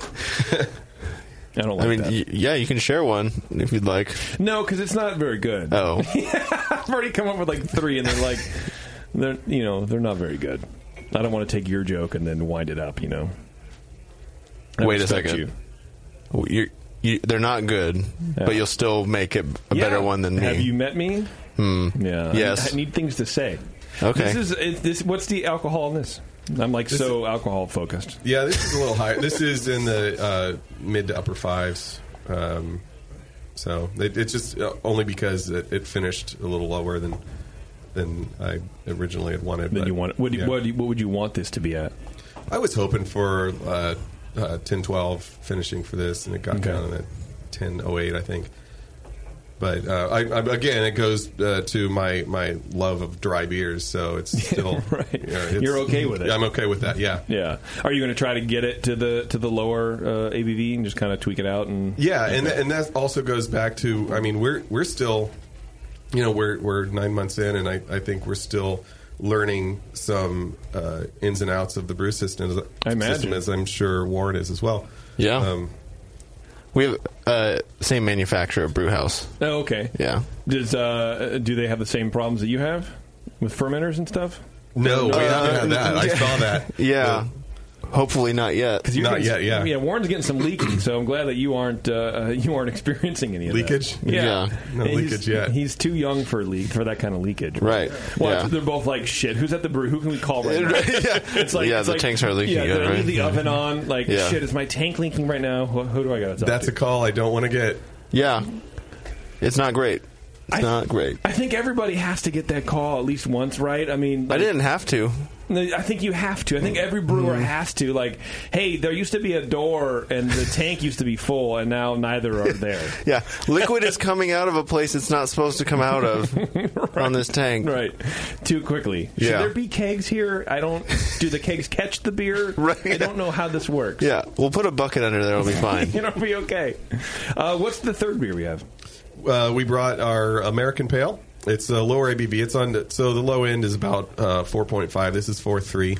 This is American Pale, Pool Boy Pale that we collaborated with Tasty. Is it still American Pale if it's too low to be in the style? Answer me right now. No, we had to call it Session Ale. Not Session IPA. That's the catch-all. Whatever. The catch-all. Yeah, it's just, If it was like 4, like he says, 4.5, we'd have called it a Pale Ale. Although that style creep, I'm okay with. If you're going to lower the alcohol content on any style. Warren, I've always said, if you're going to creep low. Yeah. You said that first, I think. I've always said that. Yeah. Always. Yeah. There was a time when that was the only thing I could say. When you were a Pokemon. That's right. I think this Creeper show might work for you guys. I think it fits us very well, I think. It really does. Which, I don't know what to think about that. That we're cool guys. Yeah. No, I think you should accent the not so cool parts. People tune in to see a trademark. I think we should reformat the show and not tell Jay. Oh. And then like 2 months later be like, hey, by the way, the whole branding on the website is totally different now. It's all focused around style creep. Yeah, whoops. Good thing you made it easy to change. Right, yeah. Yeah, I know WordPress. I'm okay with this. Yeah. I'm all right with it. Tell me about this beer. What malts are in here? I'm going to guess RAR. Yeah, good guess. I could taste it, Warren. Yeah? I could taste it. It's not that you remembered it from before. Belgian pills we use. That was input I got from Tasty when we were kind of sitting down and talking about recipes. So that grain is awesome. Yeah. It's Castle pills. Little caramel, the 15 Lovabond caramel, and some white wheat to kind of up the body a little bit and foam retention. Mashed fairly high on this. What was it? We hit 1.2. What's 150? No, it was higher than that. It was like 156. Oh, that's right. That's right.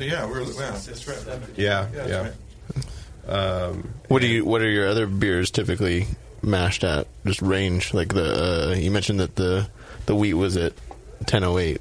Do you know what that temperature was? That was down. I think that was 151, 152. Okay. Yeah.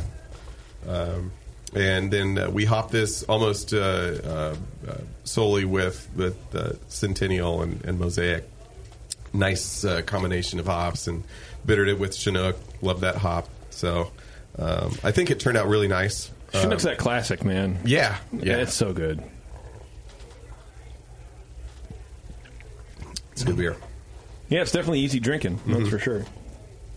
And it's got a lot of enough body to give you beer satisfaction, and it's got what we were looking for, which is more of a traditional pale sort of approach, not being. Rewind back to the blonde. We won our first medal ribbon for the blonde at the Amador County Fair. Took second place. So. Oh, awesome! Nice. Yeah, congratulations, man. Has there been a Tasty cartoon version to represent the pool boy? We were talking about that, weren't we? Yeah, I wish I'd have got my artist on this. Carrying wearing a Speedo and carrying a broom. A Speedo with we had that a net, yeah. With the rake handle just in the right spot. Yeah. Cover up the goodies. Mm-hmm. Those lonely housewives looking upon Tasty, it'd be like scrubbing their pool. Right, all the cougars, I'm sure, would just be all over it. Yeah. Oh, yeah. I like how he leaned off the mic to say that. Well, I would really appreciate seeing one of those stickers up in the Danville Brewing bathroom. You would? Instead of the normal tasty sticker, that would be a really funny surprise. All right. Oh. If we brew it again, I'll do the. I'll have the art made. Why are you doing? Oh, we'll brew it again then. Oh, you will? Oh yeah, Right. yeah. If that means we get that, I'll brew it again for the sticker. I think I think you have like different priorities about what it's part of the core lineup now. Great. We have to cut a bigger hole for the door for Tasty to get through. Okay, I'll tell you what. We're going to take a break, and then we're going to come back and we're going to talk more beer with Matt and Orlando from Danville Brewing. It's a session. Hang on. We'll be right back.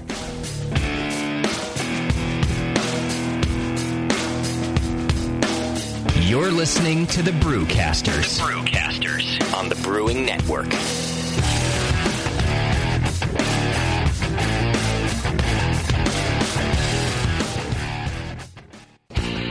Your support of the Brewing Network means everything to us. We couldn't produce shows without you. And we love giving you something extra for that support, like Brew Your Own magazine. You already know it's a great brewing magazine full of recipes, equipment how-tos, discussions of beer styles, and brewing techniques. Whether you're new to brewing and just starting out or you're an old pro, you'll always learn something from the articles in Brew Your Own. Plus, they're amazing special issues like plans for building a Brutus 10 system, 250 classic clone recipes, and the Homebrewer's Answer Book. Brew Your Own magazine and BYO.com are awesome resources for any brewer, whether for yourself or as a gift. When you subscribe or resubscribe from the Brewing Network homepage, you directly support programs like this. Get a great magazine and support the Brewing Network. Subscribe to Brew Your Own right from thebrewingnetwork.com. Do you know the three most important rules in brewing? Sanitation, sanitation, and sanitation. And no one does it better than 5-Star Chemicals. 5-Star knows sanitation. You can only sanitize clean equipment. And 5-Star knows how to clean, too. For craft brewers and home brewers, 5-Star has what you need to keep your fermenters, serving tanks, kegs, and draft lines sparkling and free of any beer-spoiling bacteria. PBW, caustic, acid cleaners, Star Sand, SaniClean, lubricants and defoamers, pH stabilizers, and more. 5-Star Chemicals has cleaning supplies, safety supplies, heat exchangers, pumps, hoses, and valves. And 5-Star is proud to offer eco-friendly products that exceed customer expectations. If you have a cleaning problem, you need the 5-Star solution. Visit 5starchemicals.com or call 800-782-7019. 800-782-7019 and get the 5-Star treatment today. Are you looking for a simple brewing system that's great for all-grain brewing, but everything on the market seems to be full of compromises? Blickman Engineering has the answer. The Blickman Brew Easy all-grain brewing system. The Brew Easy is a complete system with easy upgrades and a beautiful compact design, perfect for any size brewing location. At its core, the Brew Easy is built on two gorgeous Blickman Boilermaker brew kettles, a high-temperature March pump, and either a top-tier gas burner or the new Boil Coil electric heater. The Brew Easy adapter lid allows the pots to stack on top of each other, forming an efficient, strong, and compact brewing setup that comes in 5, 10, and 20-gallon batch sizes. Upgrade your Brew Easy system with full automated control by adding a Blickman Tower of Power temp controller and make moving around easy with the Blickman Kettle Cart. The Brew Easy is modular. If you already own a Boilermaker kettle, you can build your Brew Easy by purchasing just the modules you need. The new Brew Easy all-grain brewing system. See it today at BlickmanEngineering.com and brew with Blickman quality on your new Brew Easy. If you work in retail sales, the restaurant industry, or are a new craft beer enthusiast, or you know someone who is, you have got to check out Beer 101. Beer 101 is an online course created for anyone wanting a quick introduction to the vast world of craft beer. Beer 101 covers the history of beer, brewing ingredients and processes, vital stats like ABV, SRM, IBU, and gravity, styles, tasting, glassware, and pairing beer with food. The Beer 101 course is offered by the Brewers Association at craftbeer.com. Also home to the truly awesome Beer Style Finder, a visual guide to every beer style. Quickly play with color, bitterness, and alcohol content to interactively explore the entire world of beer styles with a gorgeously designed interface to your favorite beverage. The new Beer 101 course and new Beer Style Finder are only available at craftbeer.com. Craftbeer.com, celebrating the best of American beer. Hi, this is Tyler from Libertine Brewing Company on the Central Coast of California. You're listening to Brewing Network, The Session. It sucks. Does it suck? It sucks. But that's what's good about it, is that it sucks, right? That is definitely what's good about it. It definitely sucks. But hard. Yeah. That's how good we are. How good we are. We're so good we suck. We've come full circle to suckage. Yeah. We've laughed good and now are back to suckage. Yeah, it's a small circle. It really is. Lying down. Wait, what? What's a circle lying down? I don't know. A line, I guess. Yeah, I think so. Yeah. Hey, Warren, Great Fermentations. They have the largest catalog of Blickman products on the web. I don't even think the web exists anymore, but they have. That's the thing Al Gore made, right? That's true. All the tubes. And their staff is some of the best trained in the biz on using Blickman products. They offer top-notch customer service and same-day shipping on many items. Check them out at greatfermentations.com. They're also all over social media at GR8 Fermentation. So Facebook, Twitter, Instagram. Probably not MySpace, although MySpace is still a thing, apparently. I bet Tom's still on it. He's probably the only one on it going, where is everybody? It's been a while since I heard from all my friends. I heard it was, it's getting more for, like, musicians. Okay. And I wonder, especially since SoundCloud is going away, if people are going to be back on MySpace. Oh. Yeah. Or Facebook will come up with a sound app. Soundbook. A music app. Right. Yeah. That you have to download. I do kind of miss the top 8 feature. Your top 8. I wish Facebook would have like a top 8 feature. If I remember correctly, it was like, did you set the top 8? Oh yeah, like you could pick. And yeah, because people would get in arguments over why they're not in top 8. Oh yeah, anymore. you could display your inner circle for everyone to see. I always set it to random. So it would just randomly populate. Well, when you only have 7 friends, it just shuffles them around. Well, I'm not you. Oh. Thank you for the clarification. Yeah. I have no Bunch idea. of balls, sir. Yeah. I'm just telling you, it only shuffles them around when you only have 7 friends. I'm glad you both are here. Thank you. This is insane commentary, and I appreciate it very much. The crazy sitcom. Yeah, thank you. Sure. Beth's not even talking with a mic. This is how fucking crazy she's just talking. First it was Tasty, now it's you. You guys need microphones. These black things in your faces aren't just for looks. She's making more bad decisions. I'm thinking. Oh. She's like the king of bad decisions. I think she's into it. She likes the bad girl kind She have a box full of wine under the table back there?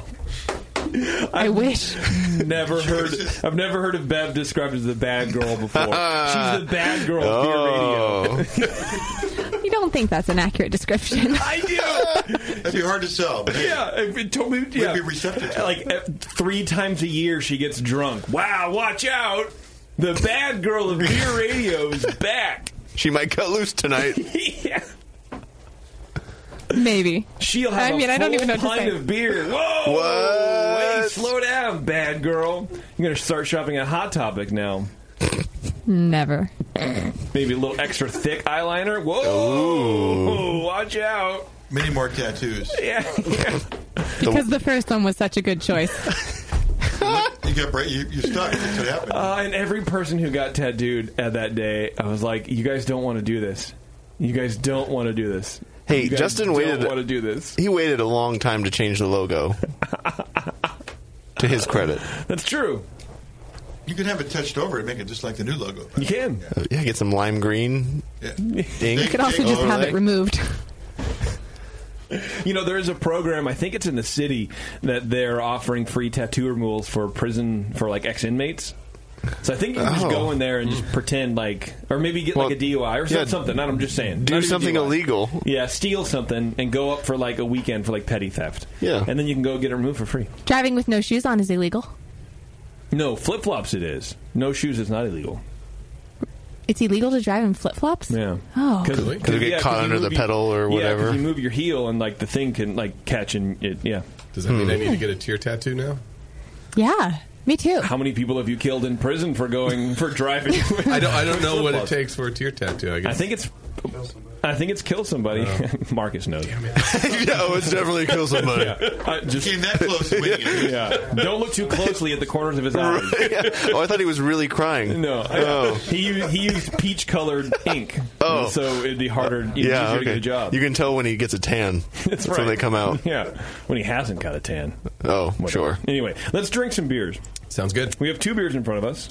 One looks an awful lot like a liquid cookie, and I don't understand what that means. No, this is your oatmeal raisin cookie. Yeah, this is a fun beer. Tell me about this. Take me through the history of this beer. Story of this beer, my wife and I were at the Great American Beer Festival, I think, in 07, 08.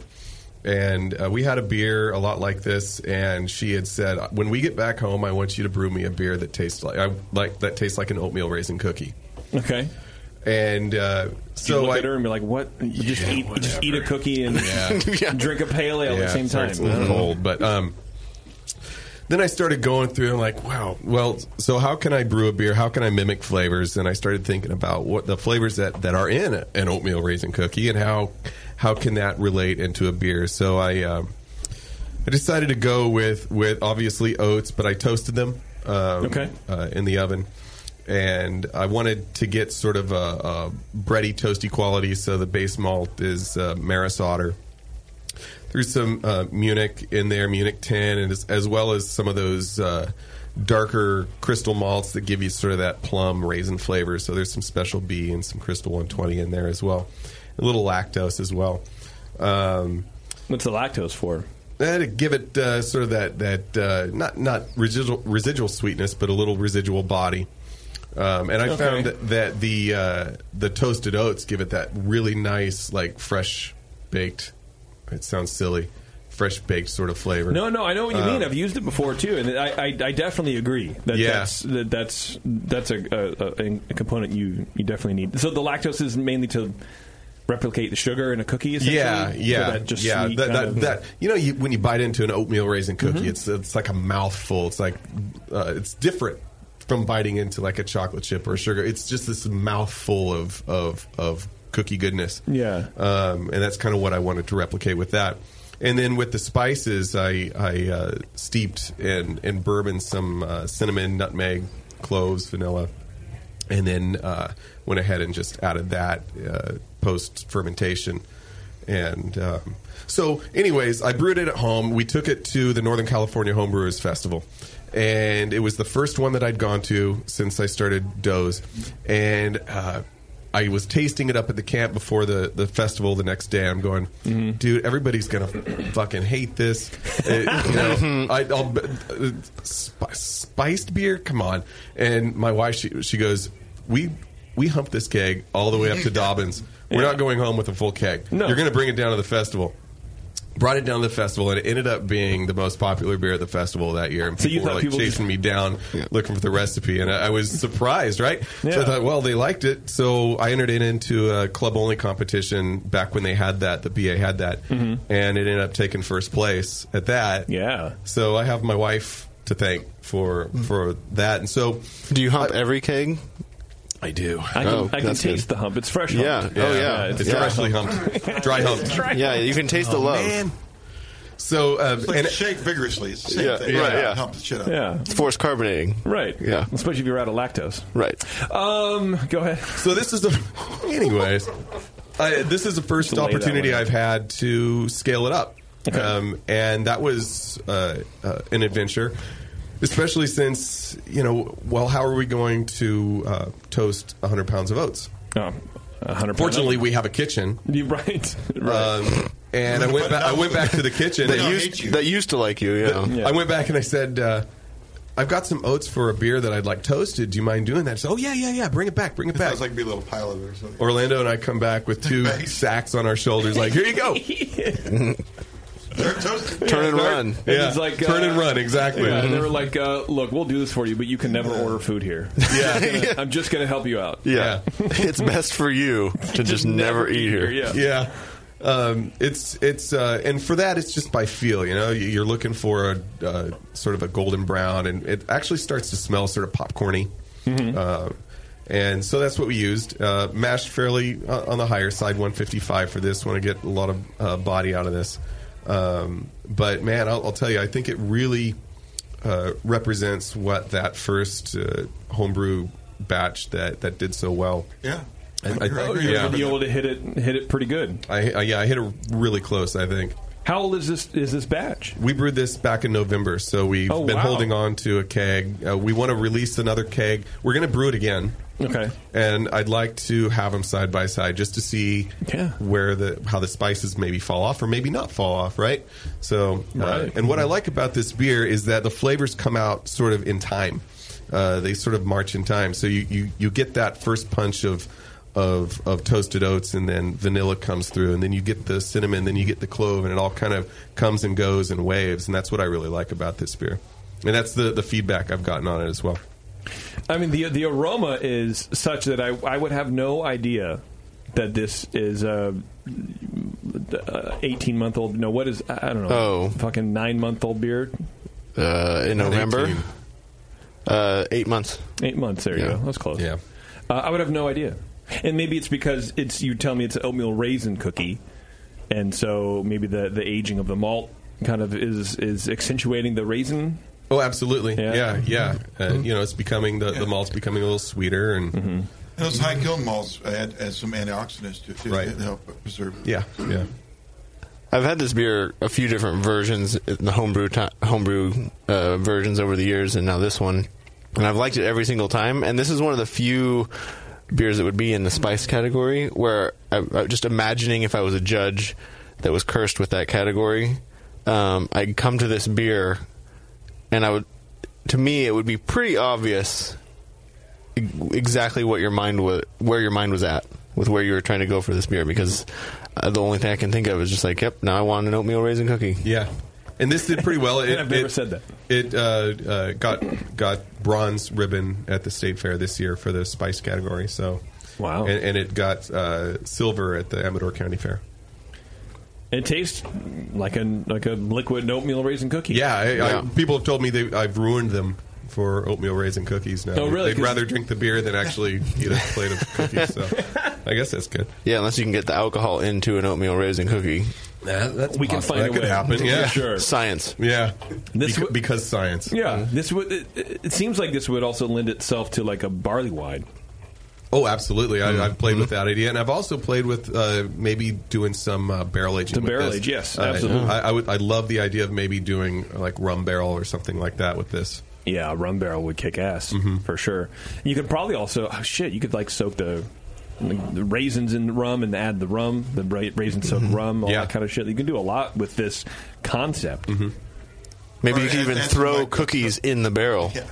You just make a barrel of cookie. Oh, yeah. Put the dough in the barrel? No, like just take a bunch of cookies and mash it around a barrel, then remove the barrel, then put the beer inside the cookie barrel. The barrel is a cookie. Yeah. Wow. These are all free ideas, Matt. They're all free. Well, as good as that sounds. You have a big pad of paper there. Do you need a pen? There's a jar of pens. Just take one, start writing down. As good as that idea sounds, you guys. It sounds like your kitchen will do anything, so I think you could just throw it out there to them. Really, it's why you have an assistant to make him figure out shit. Orlando, build me a cookie barrel. Gotcha. It's like I quit. Yeah. He's on Pro Brewer tomorrow. Where do I find a job that doesn't fucking hate me? Yeah. Oh, why'd you leave your last job? He asked me to make a cookie barrel. You're hired, bro. Yeah.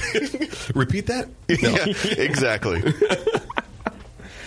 This is a good beer, man. Thanks. And again, I wouldn't have known, and it's probably the lactose, but it doesn't taste like an aged beer, if that makes any sort of sense, right? It's that lactose just has that smooth, kind of all the way through, that smooth sugary goodness. Yeah. And that's what you're kind of focused on. There's not really like any malt fallout that you'd typically get from a beer like this, like an amber beer. The spices are still coming through really hard. Really nicely, yeah.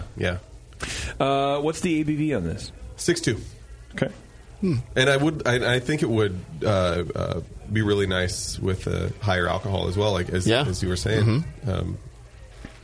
Maybe next year, if it was as popular, or if it was that popular this year, you should come out with an Imperial, a Session, and the normal one. Yeah. And a sour one. Ooh. And a juicy one. A juicy. Well, let's not get too crazy. crazy. Okay, fine. Okay. Yeah. No. Look, did I just cross the line? Girl Scout 5 ways. How can you beat that? Come on. Just let us do your marketing, your beer ideas for you. You just go to Reno or whatever. Yeah. Make your Rauch beer in Reno. Yeah. Oh, the Reno Rauch. That's a good name for a Rauch beer. It might be taken. Shit. Let's Google it. Yeah, very good, man. So this was, you said it was a homebrew version. How many iterations did you go through as a homebrew? Like how much call did you get for this? I brewed it 4 times as a solo as home brewer. It's not one of those beers that it's kind of a pain in the ass. And sometimes I just want to brew a pale ale. Yeah. So it was once a year thing, and like a Christmas beer or whatever. Yeah. Right. And of course, I had my wife Amanda. She was always, when are you going to brew the oatmeal raisin cookie again? Right. I want to get sauced right now. Yeah. Special treatment. Yeah. She deserves. Right. And so when do you brew this at the I mean, you said November, but are you going to brew it again? Absolutely. In November, though? I mean, is that a good timeline? Or it is because it comes out right around, we brewed it, I think, end of October, beginning of November last year, and it came out just in time for Thanksgiving, and it lasted through Thanksgiving to... God, this would be a great Thanksgiving beer. Nutmeg in there. Yeah, perfect for fall. Yeah. Do you do any packaging? I'm going to totally interrupt your story. Not yet. Will you by November? We'd love to. We'd love to do that. 22-ounce bombers. The marketing writes itself for Thanksgiving and then for Christmas. Yep. Mm-hmm. And it worked out perfectly. The tank blew like right after New Year's. Yeah, it did. So, I mean, it was... Yeah, it was perfect. No, it sounds good. Nice. Yeah. This would if you I would come and get a growler for this going to Thanksgiving. This would be the perfect Thanksgiving beer. Yeah. Mm-hmm. And then I would just go to my house and not to the Thanksgiving party, so that way I could just have the growler to myself. And I've had this. Yeah, I've paired this with a pumpkin pie, and it is. I would imagine. Oh, you could actually that's a great idea. You can cook with this beer. Yeah. This would be a good cooking beer too. Yeah. Yeah. Whatever, dude. I mean, if that's what you want to do with it instead of drink it. Well, but you can put it in a pumpkin pie or whatever. Yeah. Make the whipped cream with it. You can put beer in those things? Sure. Why can't you? You can do whatever. It's America still, Warren. You can do whatever you want. Okay. Yeah. So, what's this next beer, Matt? The next beer, and I want to introduce Adam Weiss. Hello, Adam. Hello. This year we decided to hold a little competition through the local homebrew club. Another shout out for Doze. Mm-hmm. Doze is putting out some really, really, really great brewers.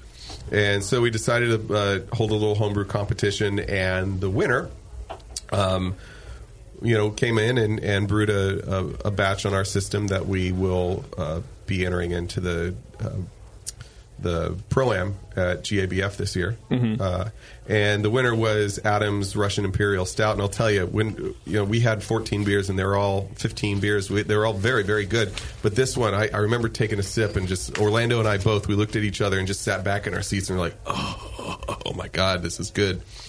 So that's rare that you find a beer like that. Yeah, eyes roll back. Especially when you're looking for one, right? Yeah. But so I called Adam up and said, "Man, let's do this. Let's do this." So as far as recipe formulation, I got his recipe and did the best I could with the ingredients I could get my hands on, and we stayed, I would say, 98.9% true to his recipe. Okay, so not true at all. You're right. You made it all up. Right. Yeah. Yeah, I mean, we definitely kept with the theme we were trying to go with, though, right? I was looking for Imperial Stout that was a little bit smoother. Mm-hmm. One you could maybe drink two of and not feel so bad. Right. Under 10%, so I was trying to make it drinkable, smooth, wanted to have, 2 pints of it. Okay. Right. And how did you guys do that? Well, we looked at it from the standpoint of it's a Russian Imperial, and actually I was looking at the GABF guidelines, and Russian Imperial Stout, there isn't a style for that. It's British Imperial Stout, parentheses, formerly known as Russian Imperial Stout. Why? I don't know. Well, because it wasn't the history that Russian Imperial Stouts were brewed in Britain and shipped to Russia. Yeah. That's why they were called Russian Imperial Stouts. Then why don't we change IPAs to be? Well, that's right. That's a great question. Thank you. I'm not the style guideline writer. Where's Gordon? Call him up. Yeah. So this beer is all about deep caramel, burnt toffee. The color on this, according to style, could range anywhere from dark copper to black. Where the American Imperial Stout is it's black as ink. I think we hit the color on this. I think we hit the flavor in that it brings out a lot of plum, raisin, burnt caramel, burnt toffee, with little background roasted astringency. Yeah. But yeah, what do you think? Yeah, I think it's actually pretty true to the homebrew version I had as well. Okay. I have one that we're saving for when we release. I've got one bottle left. Okay. And I'm going to bring that down when we release it, and we're going to try it side by side. Yeah. See how we did. Yeah. Cool. Do you agree that he says about 98.9% there? Yeah, I mean, we just had to make a couple of tweaks based on what he could get for ingredients, but for the most part, it was like just about which is normal right. Yeah. And I did have to kind of like persuade him a little bit. I'm like, I think this one ingredient, this double roast crystal, I was like, I think this is really important. And I was like, he's like, I got to order a whole sack, and I was like, don't tell Marcus. Yeah. I don't know what I'm going to do with the rest of this it's Simpson's double roast crystal. I think I'll use some in the next oatmeal raisin cookie. Yeah. Because actually it comes through as heavy caramel raisin plum. So interesting. Yeah. That'd be good, man. That'd be real good. Yeah. Yeah, I just used all of my middle of the road crystal malts in the Scotch ale. Just to make it all kind of amberish, and just dump them all in, and that way I'm cleaning out the malt rack. That's how you win awards, ladies and gentlemen. I think so. You just throw a bunch of shit in and go, it's a thing. I mean, it's made beer so far. That's right. No, that's true. So you were talking earlier, Matt, about scaling up recipes isn't linear. So how do you deal with a homebrew recipe that you want to replicate? Well, shit. I start off sort of in a linear fashion, and then as I'm looking at it, I'm thinking, well, I'm guessing that I'm not going to need as much, XYZ malt here as I did here, so I'll scale down or I'll scale up where I need to, and it's just kind of by stupid answer, but I guess by feel. That's the dumbest answer. Yeah. You feel the malt, and that's how you know? Wow. Lick it. Does Orlando know that? It's like, I've seen some shit. You go down and that. Oh, he has. I just turned his shoulder. Yeah, that's smart. You join me. Oh, wow. It's that kind of party. It's a menage a heart. It's a heart spot. What style beer is that? Belgian triple.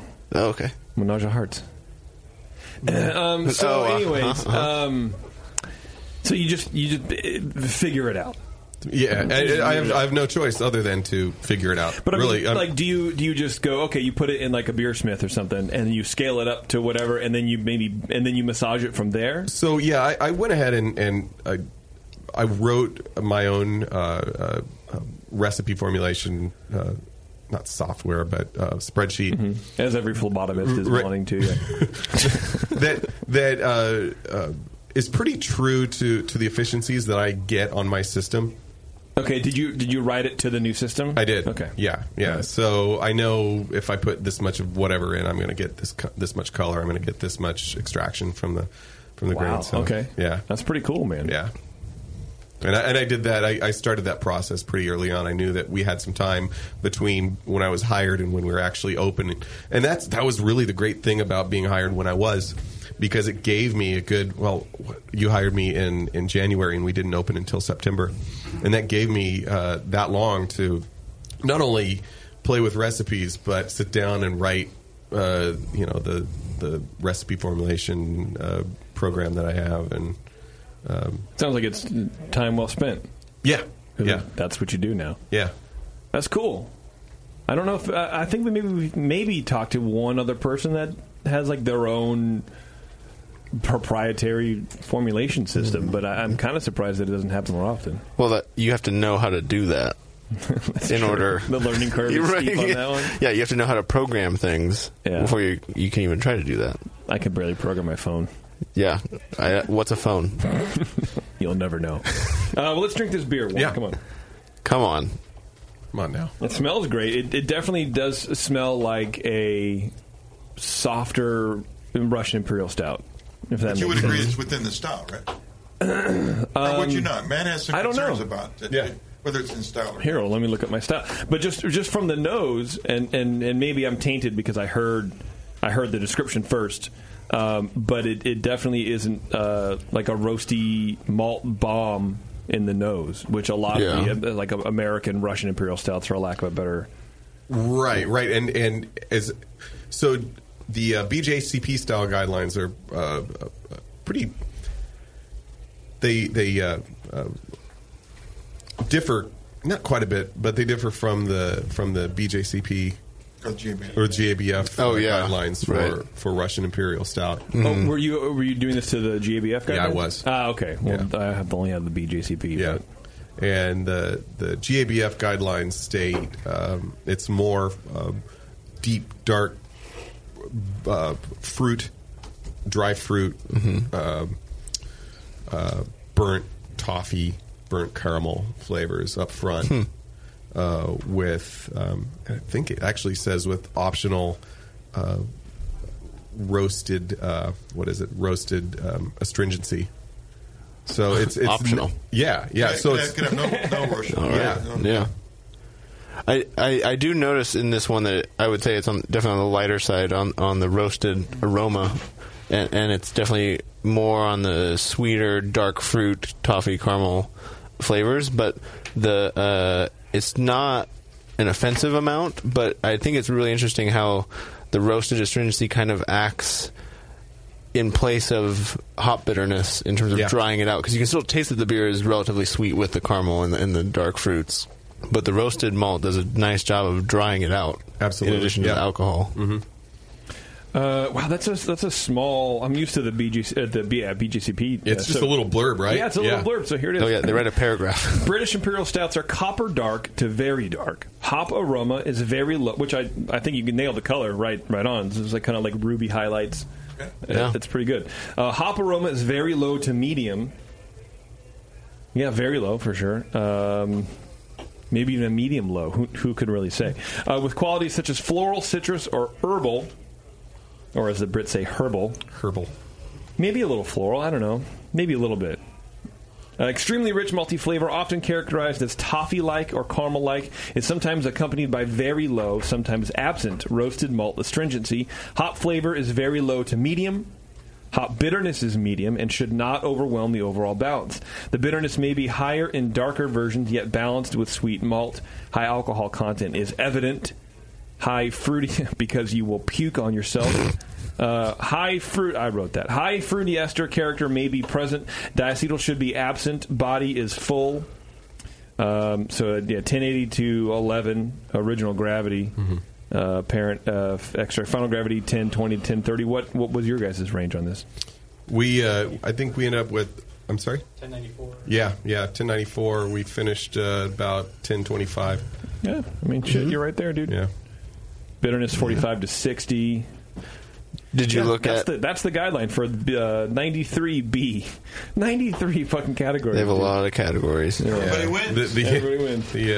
I always read those and then also look at what the last few years' winners have been to see kind of what the people judging those categories interpret that paragraph as. Because what I would necessarily get from that can be totally different than what the beers I see winning taste like. For at least to me. For sure. Yeah, I kind of looked at it as they have the style guidelines in front of them. They have exactly what you just read, and I think it is on the lighter side, but that's kind of what the style guidelines dictate there. That it's not a big roast bomb. It's not gonna. Oh, I think this beer matches those very well. Yeah, I do too. I would say if I had to pick a nit, which I like to do, I think there is a lot of I think it's a higher astringency the style guidelines call for. That's the only thing that I would think that would throw it off in that. I would like to see it just a little bit like, here I am, Dr. Homebrew now. Because it's, you first drink it, you get all those lovely, like, darker malt qualities, the toffees and all that kind of stuff, and then it just kind of goes by the roast. And then it kind of comes back again. The roast goes away, and then around the sides of your mouth, it's still that sweet thing. Would you want it to stay sweeter the whole time, or have that replaced with bitterness? Bitterness? I want the dark grain flavor and that little bit of astringency to come down.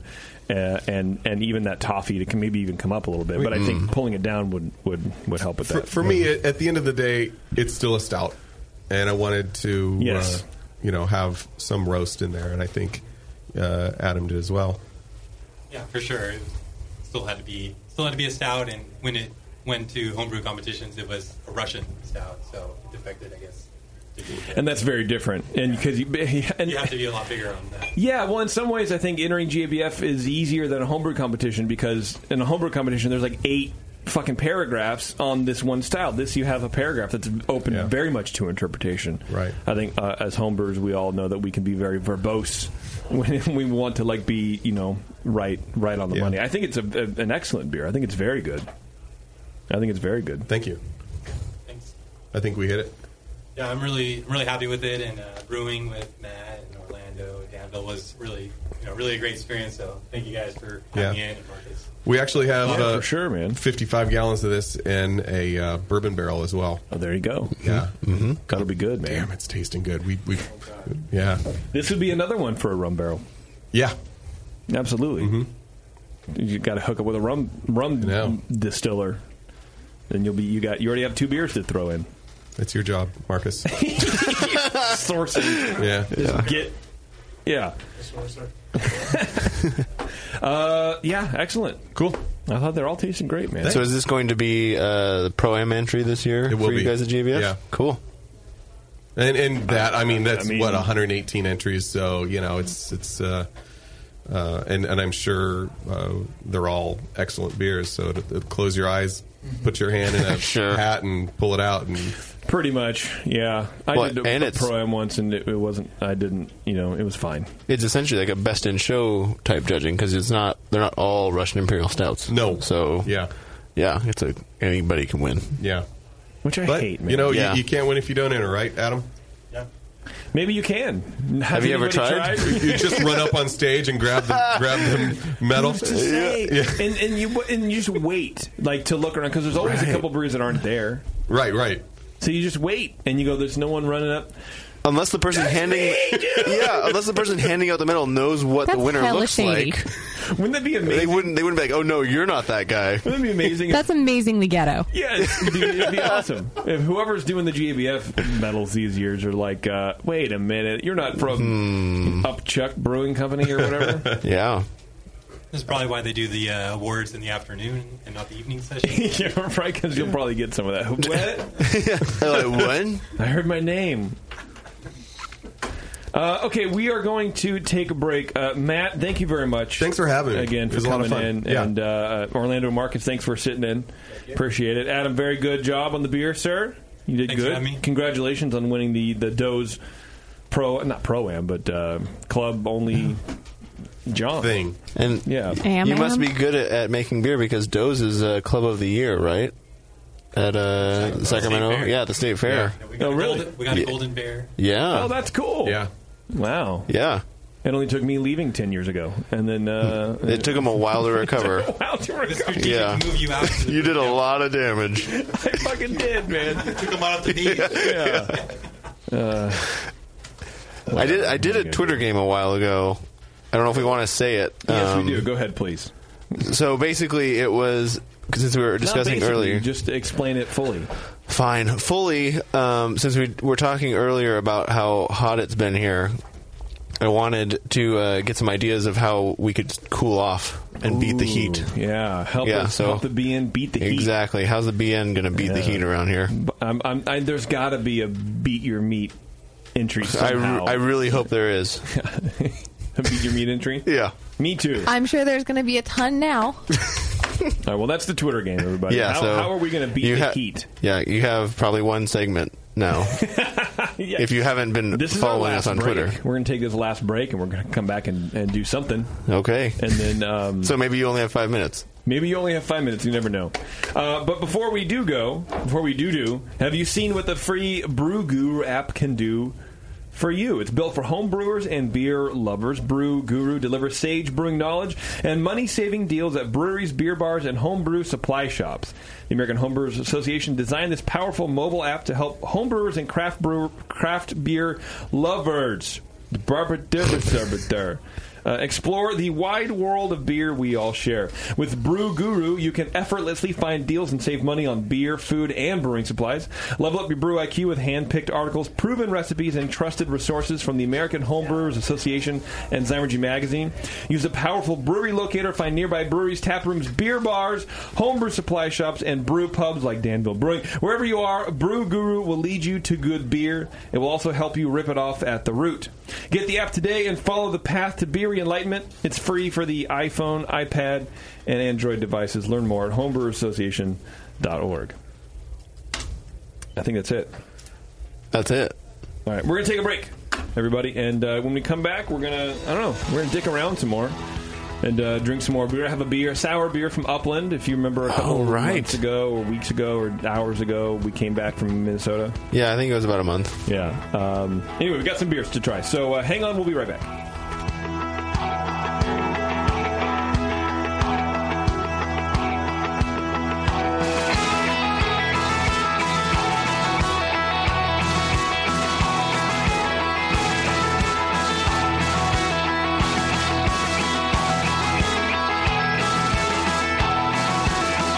You're listening to the Brewcasters. On the Brewing Network.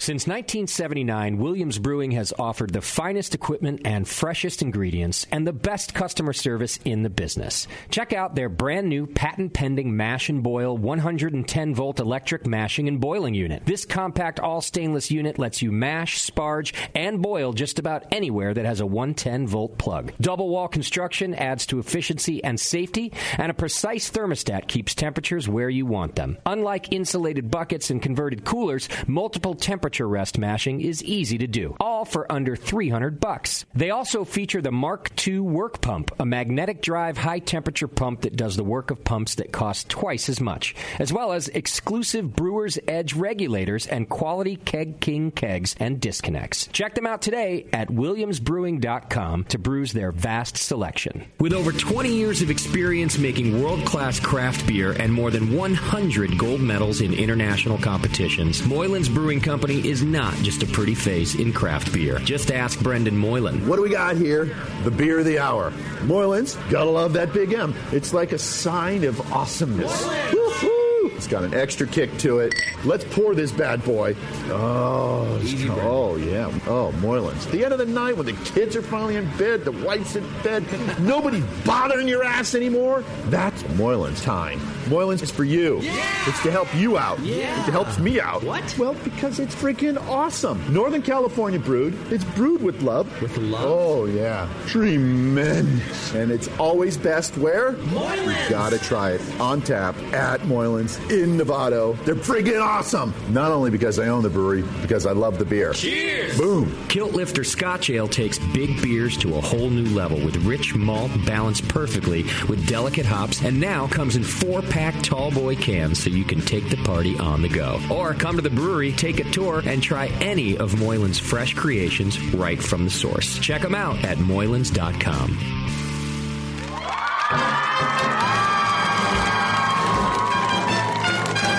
BN Army, have you heard the latest at Hop Tech? Since Hop Tech has doubled in size after a huge expansion, Jade and Roberto can stock even more of the best quality homebrewing supplies and equipment. Over 60 kick-ass varieties of hops and malts, monster truckloads of quality brewer's yeast, including White Labs, Y yeast, and multiple dry yeasts. They even have all grain systems from Grain Fathers and Ruby Street Brew Systems, thanks to Jade, the brand new all-grain brewer. And don't forget about their 10% discount to all BN Army members. Jade and Roberto are waiting for you and all of your brewing questions over at hoptech.com. Hoptech, totally not sucking since 1983. Hey guys, what'll it be? I'm not sure. What do you recommend? A lot of people seem to like the Hefeweizen. Is that a German Hefeweizen or more of an American-style wheat beer? I'm not sure, but I can give you a taste. Okay, great. The Cicerone Certification Program certifies and educates beer professionals in order to elevate the beer experience for consumers. Unfortunately, not every bar is staffed with certified beer servers who can guide their customers through a beer list. Here you go, guys. Let me know what you think of the Hefeweizen. Oh, yeah. That's definitely more of an American wheat. But I can hardly tell because this beer just smells like sour butter. I wonder how long it's been since they cleaned the draft line. Yeah, and look at the bubbles on the side of the glass. It's filthy. Somebody should tell these guys about the Cicerone program. For sure. How about we head somewhere else for another beer? Your server should give beer the same respect you do. Request quality. The Cicerone Certification Program offers 4 levels of beer certification, in-person classes, and course books for beer professionals.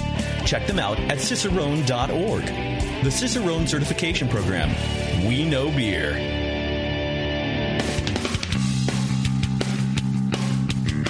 Hey, my brewing brothers and sisters. This is Jamel Zanishev, and I want to tell you about Heretic Evil Twin. You might be familiar with my homebrew recipe, which uses massive late hopping to create a balance between the malty sweet and the hoppy bitter, along with an outrageous malt and hop character. I wanted a beer with the same bold hop and malt character, so we played around with the homebrew recipe until we were able to make a great commercial version too. We've created a beer rich in malt character, full of caramel, toast, biscuit, and an ever so subtle roast note. On top of that, we piled in an insane amount of Citra and Columbus hops at the end of the boil, as well as in dry hopping. This damn-the-cost approach to hopping gives Heretic's Evil Twin a great blast of citrus and tropical fruit that can't be matched by any other hop. The result is a bold, malty, hoppy, but easy-drinking beer. This is our top seller, our flagship beer, and I couldn't be prouder of it. Cheers. To find Heretic beers near you, click on Find Some at hereticbrewing.com.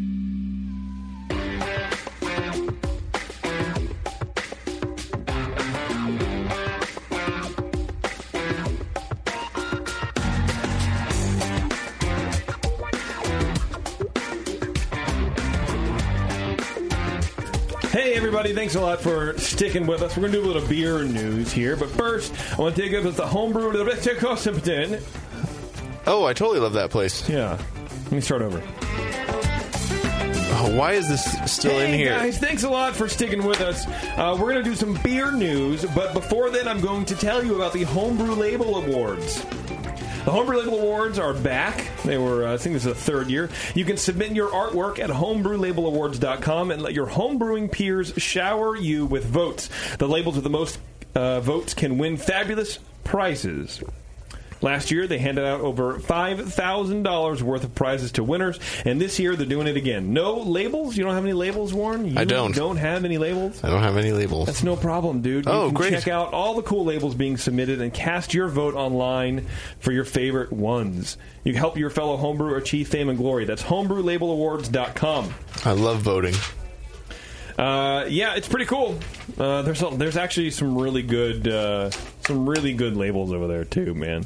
There's also they're doing a worst label competition. Oh, that's my speed. That's my speed right there. Like it's like for those people who like for me, I know that I would just enter a shit fucking label. Mm-hmm. Like it's bad. It could be intentionally bad. I think that's really more of the point. It's like I'm going to make a there's one on there of like a picture of an outhouse and like MS Paint text. Oh, exactly. Yeah. And there you go. That's the worst label competition. Yeah, I immediately assumed it was going to be like people had entered and trying to win the award for best, and they get voted. You entered the category you want to get, right? Right, yes. Okay. You get to pick. You pick best or worst. Yes.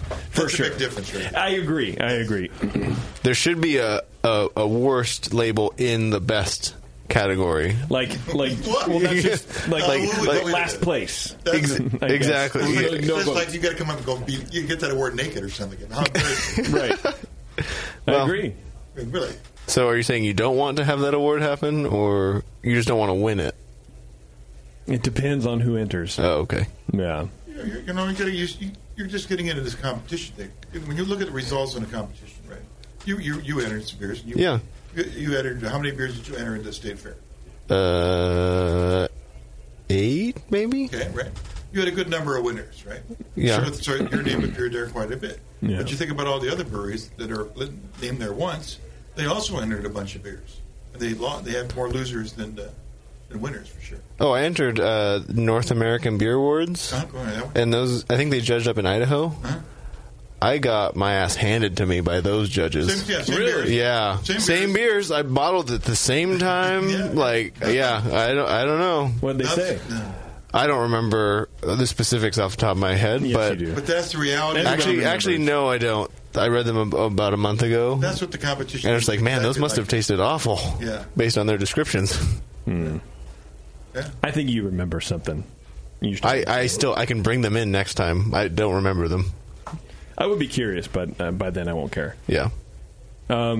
Well, speaking of not caring, I don't know. We are drinking another beer. So from NHC a while back, Matt, I believe his name is, from Upland Brewing out there in Minnesota, gave us 3 bottles of sour beers. And he's like, bring these back. Do whatever you want with them, really. He goes, I was like, we need to get you on the show. He's like, well, then you can drink them all yourself if you want. I don't care. Because I'll just bring some more. And I said, no, I'm not going to do my coworkers like that. I'm not going to do you all dirty. So you've brought us 2 of the 3. This is the second one. I have the third one in the fridge still. It's not going to go anywhere. I'm not going to drink it. I'm telling you, there's 3 beers. This is the second of the 3 beers. Right. You have no other. How many did you get in Minnesota though? 11. I mean 3. Yeah, that's just right. These 3 beers. Sure. You're doing great. Thank you. So we were drinking this one called Pawpaw, and it's barrel-aged fruited sour beer, of course, from Upland Brewing in, Bloomington, Indiana. I don't know why I thought they were in Minnesota, but apparently there's a fruit called Pawpaw fruit. And so it's funny. It says ale-aged in oak barrels on whole pawpaws. What the hell's a pawpaw? I don't fucking know, man. Is it P-A-P-A? Indiana Pawpaws. P-A-W-P-A-W. It's like an apple, a pear, a peach? Yeah, I don't know. A berry? I don't know. That's a good question. Could you Google it? He's on it. Could you give me a second? Could he run the freaking show, Google it, and entertain you? And adjustment. Well, if he brought a laptop, I could be Googling it. If I brought a laptop, you could be Googling it. Victim noises. Well, this show, all right, Cody, could not afford a laptop. That'd be way too good. That's true. Yes. Well, we could, but someone would just take it home. Pawpaw fruit facts. Asimina triobolea. Oh. Common name, pawpaw, one word. Pawpaw, 2 words. Papaw, P-A-P-A-W. Poor man's banana. Okay. So it's banana. Yeah, all right. Hoosier banana. Hoosier, what?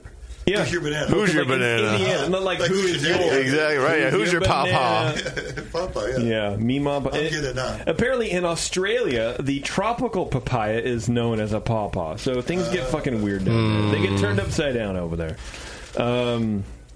So bananas grow in Indiana. It's native to the temperate woodlands of the eastern U.S. The American Indian is credited with spreading the pawpaw across the eastern U.S. to eastern Kansas and Texas. It's litter bugs. Pow, pow. Pow, pow. Pow, pow, pow. I'm trying to figure out where the fuck. Give me the fruit. The pawpaw is the largest edible fruit native to America. Individual fruits weigh 5 to 16 ounces and are 3 to 6 inches high. It appears similar to a mango. Give me a fucking description. God damn it. Is it mango? No. No, but I can tell you that pawpaw trees are relatively disease-free, Tasty. Unlike us in this room. How do they make these 5 So they're safe. 5-pound fruits? Yeah. Well, I don't understand the poor man's banana name because it looks like a mango, and I don't taste or smell banana really in this beer. Yeah, I'll go to Serious Eats, dude. That's a good website. If you like cooking, Serious Eats. Yeah, and they look like green large river rocks. It's just the weirdest goddamn... Oh, they look mushy like a banana inside, though. Look at that. Oh, okay. Wow, that looks weird. It's almost like a soft avocado and a banana. It's weird. It's got like 4 seeds in the fruit. Wow, that's weird. Yeasty floral aftertaste, a bit like unfiltered wheat beer. Okay, so here it is. The flesh is pale to bright yellow. The Pawpaw's flavor is sunny, electric, and downright tropical. A riot of mango, banana, citrus. You like this website? A beer person did not write that. No, of course. No, a chef wrote this. It tastes like sunshine. Right. No, it's a sunny flavor. Oh, sunny flavor. Like, you can have a sunny disposition. It doesn't mean that you're, like, on fire. Okay, You know what I mean? yeah, but that's like a bright disposition. I've never heard of sunny flavor. Until now. Now I have. Yeah. Just So make the shit up, you know. Yeah. And that's all, that's all it is. Mango, banana, citrus. Let's just leave it at that. Right. It kind of smells... I get the citrus for sure, but it's a tart beer, so it's going to naturally have a citrus character. I would get mango out of there. Mm-hmm. Banana, maybe like underripe banana. A green banana. Yeah, like bananas are just a little too green. Yeah. I mean, maybe, because I also associate kind of that starchy fruitiness also to mangoes as well, so I wouldn't necessarily pick out banana or underripe banana. I would more just lump that in with the mango. You know what it sounds like? This beer would be good for the craftbeer.com beer and food course, which is the groundbreaking course that leads professionals and enthusiast chefs alike through the basics of pairing beer and food. And they can describe them correctly, too. Yeah. For once, we can't sure fucking do it. The craftbeer.com beer and food course is built by a Culinary Institute of America graduate and certified Cicerone. There are 2 versions, a professional one made for chefs, restaurateurs, brewers, and hospitality professionals. And the second one is an enthusiast version created for at-home chefs for tubby people like you. No, not you. You. Yes, you. Chris. No, I don't know. Learn how to pair beer with your favorite foods, including chocolate, charcuterie, and chaise. You'll also get to ultimately know beer styles. You'll see data and stories that will convince you that full-flavored beer deserves a place on the menu along with wine and spirits. What kind of data will you see with that? And the course is free. So visit craftbeer.com to learn more. I turned my head right there. Beer and food course, dude. Wow. Get your pow-pow on. Pow-pow-pow. I like it. Take you to Pow-Pow Town. I will say the nose is a little weird. It does have a weird nose, but the flavor is really nice with the mango and just the sour beer together. Yeah. Is a nice flavor. I do like it's like underripe mango and underripe banana. Mm-hmm. I like it. Let's do a little bit of beer news here real fast, Warren. More things happened this week? Yeah, I mean, not really. These are just kind of like stupid fucking stories that I put together because I thought they were funny. And we haven't done beer news in a while, really like beer news. So I thought I'd bring this one. Now we're really doing it. This is an article on why beer makes you pee. Oh. Why does beer make me pee? I've read some articles like this. Yeah. Maybe I can... According to Dr. David Charbit, a urologist at the Cochin Hospital in Paris, France. Appropriate. Probably pronounced Cochin or whatever. He says beer has a diuretic effect that favors urine production. It also is a bladder irritant that sends the signal to our nervous system too early, telling us to empty our bladders. I.e. breaking the seal. Right. Interesting. Exactly. It's not easy to manage because alcohol reduces our control, forcing us to pee frequently. It all depends on the quantity of beer you drink, but we rarely ever stop after just the first pint. Apparently, hops are intense diuretics. Oh, great. So you're not going to do any damage to your bladder if you sit there and hold it, then? Because your bladder's not really full. It's not really as full as you think it is. Ah, okay. The sugars, malt, proteins, and other substances... Look, first of all, always take any sort of non-beer website that writes about beer with a grain of salt. So I don't really... And this whole show, by the way. Right. Yeah, for sure. I'm not going to pee until tomorrow morning now. Well, not even that. It's just the hops are intense diuretic, and then they're talking about the proteins and sugars in malt. I don't know what they're going to say after, but I can guarantee you, most of the time, in any website, it's untrue. Yeah. Guaranteed from thebrewingnetwork.com. Right. For pure entertainment value? Oh, shit, that reminds me of a fucking other... Hang on a second. What the fuck was that? More news is happening. This is like what it's like being him all day. Yeah, right. Hold on a second. No, hold on, Trumpy. Oh, God, it's this shitty fucking website. I don't want to... There we go. Okay, here we go. The sugars, malt, proteins, and other substances in hops all contribute to making us want to empty our bladders. The high concentration of molecules... Wait, I'm sorry. Hold on. So beer makes me pee because there's a high concentration of molecules. The high concentration of molecules stimulates our kidneys to produce more fluid to process the chemicals. So now it's chemicals. Wait a second. Right. Is it molecules or chemicals? We don't know. It can't be both, Warren. It has to be one or the other. That's what I want them. I want the scientists to decide. Fucking forget global warming or climate change, right? Like there's abandon that. Let's get a scientific consensus on are chemicals molecules or not. We can't decide what makes you pee, but we know why the temperature changes outside. Proof that it's bullshit. Right. It's a conspiracy. Exactly. Scientists don't know anything about anything. No, they don't. Fact. Wow. Urine is what regulates the concentration of minerals in our blood and what rids our bodies of waste material. We know what happens. Okay, whatever. Urine comes out your pee hole. Oh, apparently, bubbly drinks, which contain carbonic acid, increase pressure on our bladders. They say if you wait to pee after your first beer, it will help you control your bladder for the rest of the evening. I've never heard this, but that's not necessarily a good idea. The doctor says when you progressively increase the pressure on your bladder, urine can flow back into the kidneys and damage them in the long term. So don't hold your piss. Oh, so now you shouldn't hold it. Right. Oh, okay. Sweat your pants. You don't have to get up, but just don't hold it. That's, yeah, anyway. So there you go. Okay. So that's why. So drinking beer.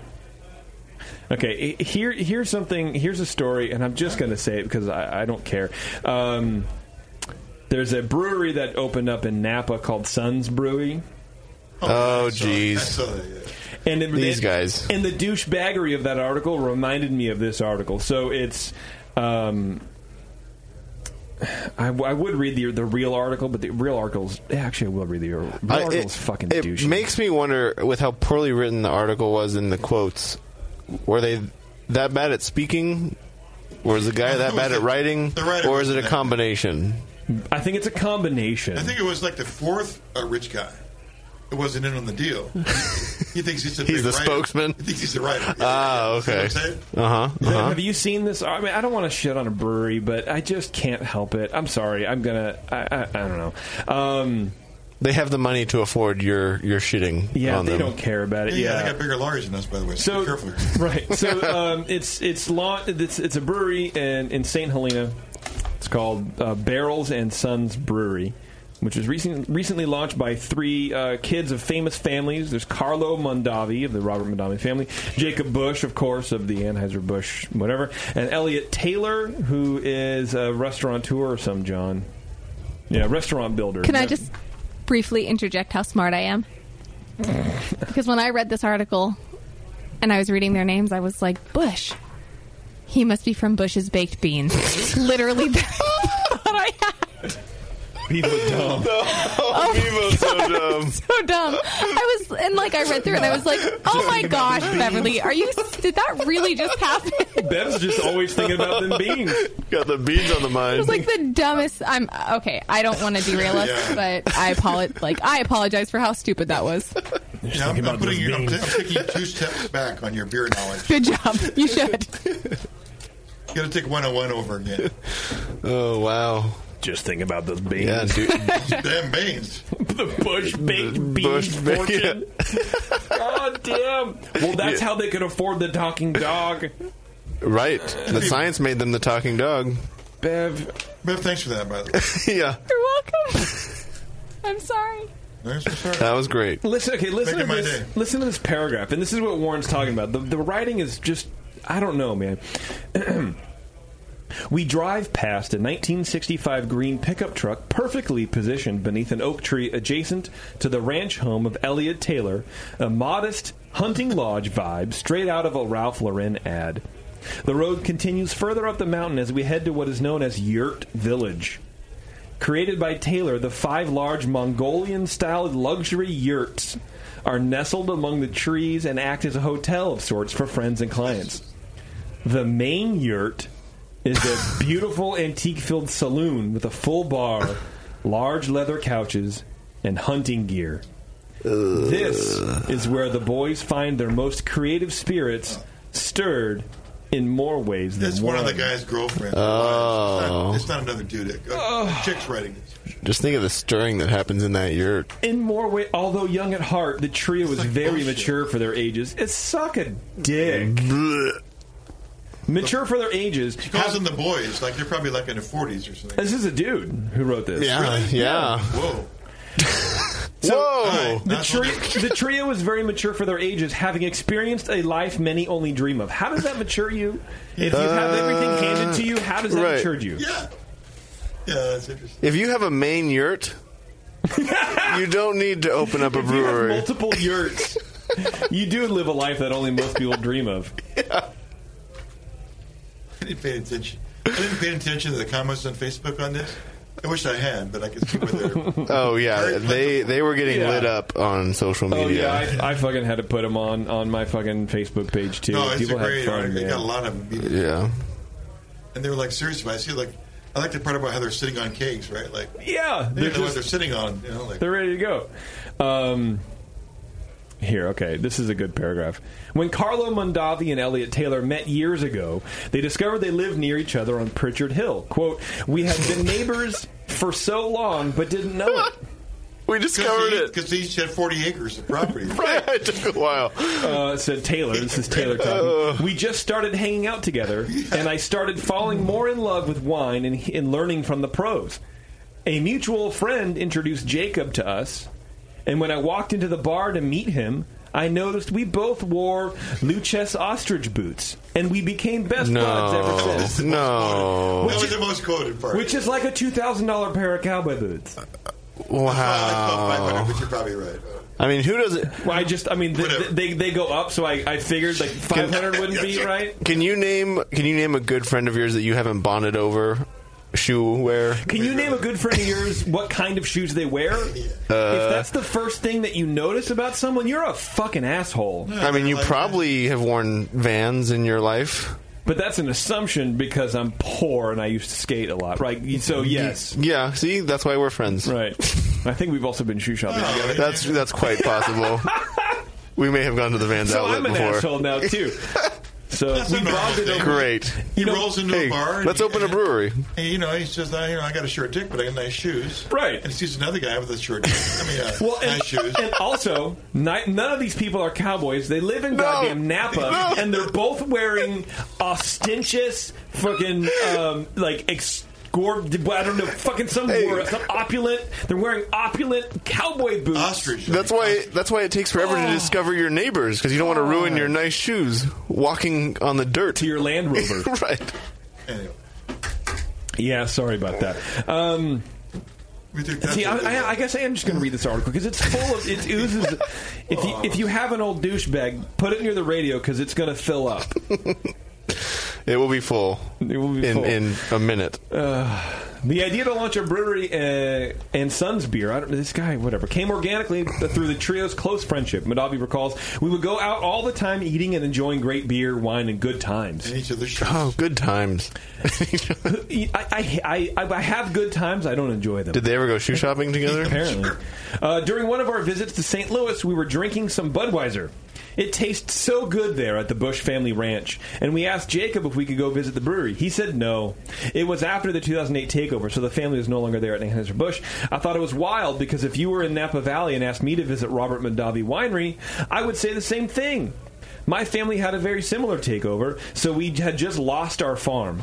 They lost it. It wasn't. They lost it for millions and millions of dollars. It was lost.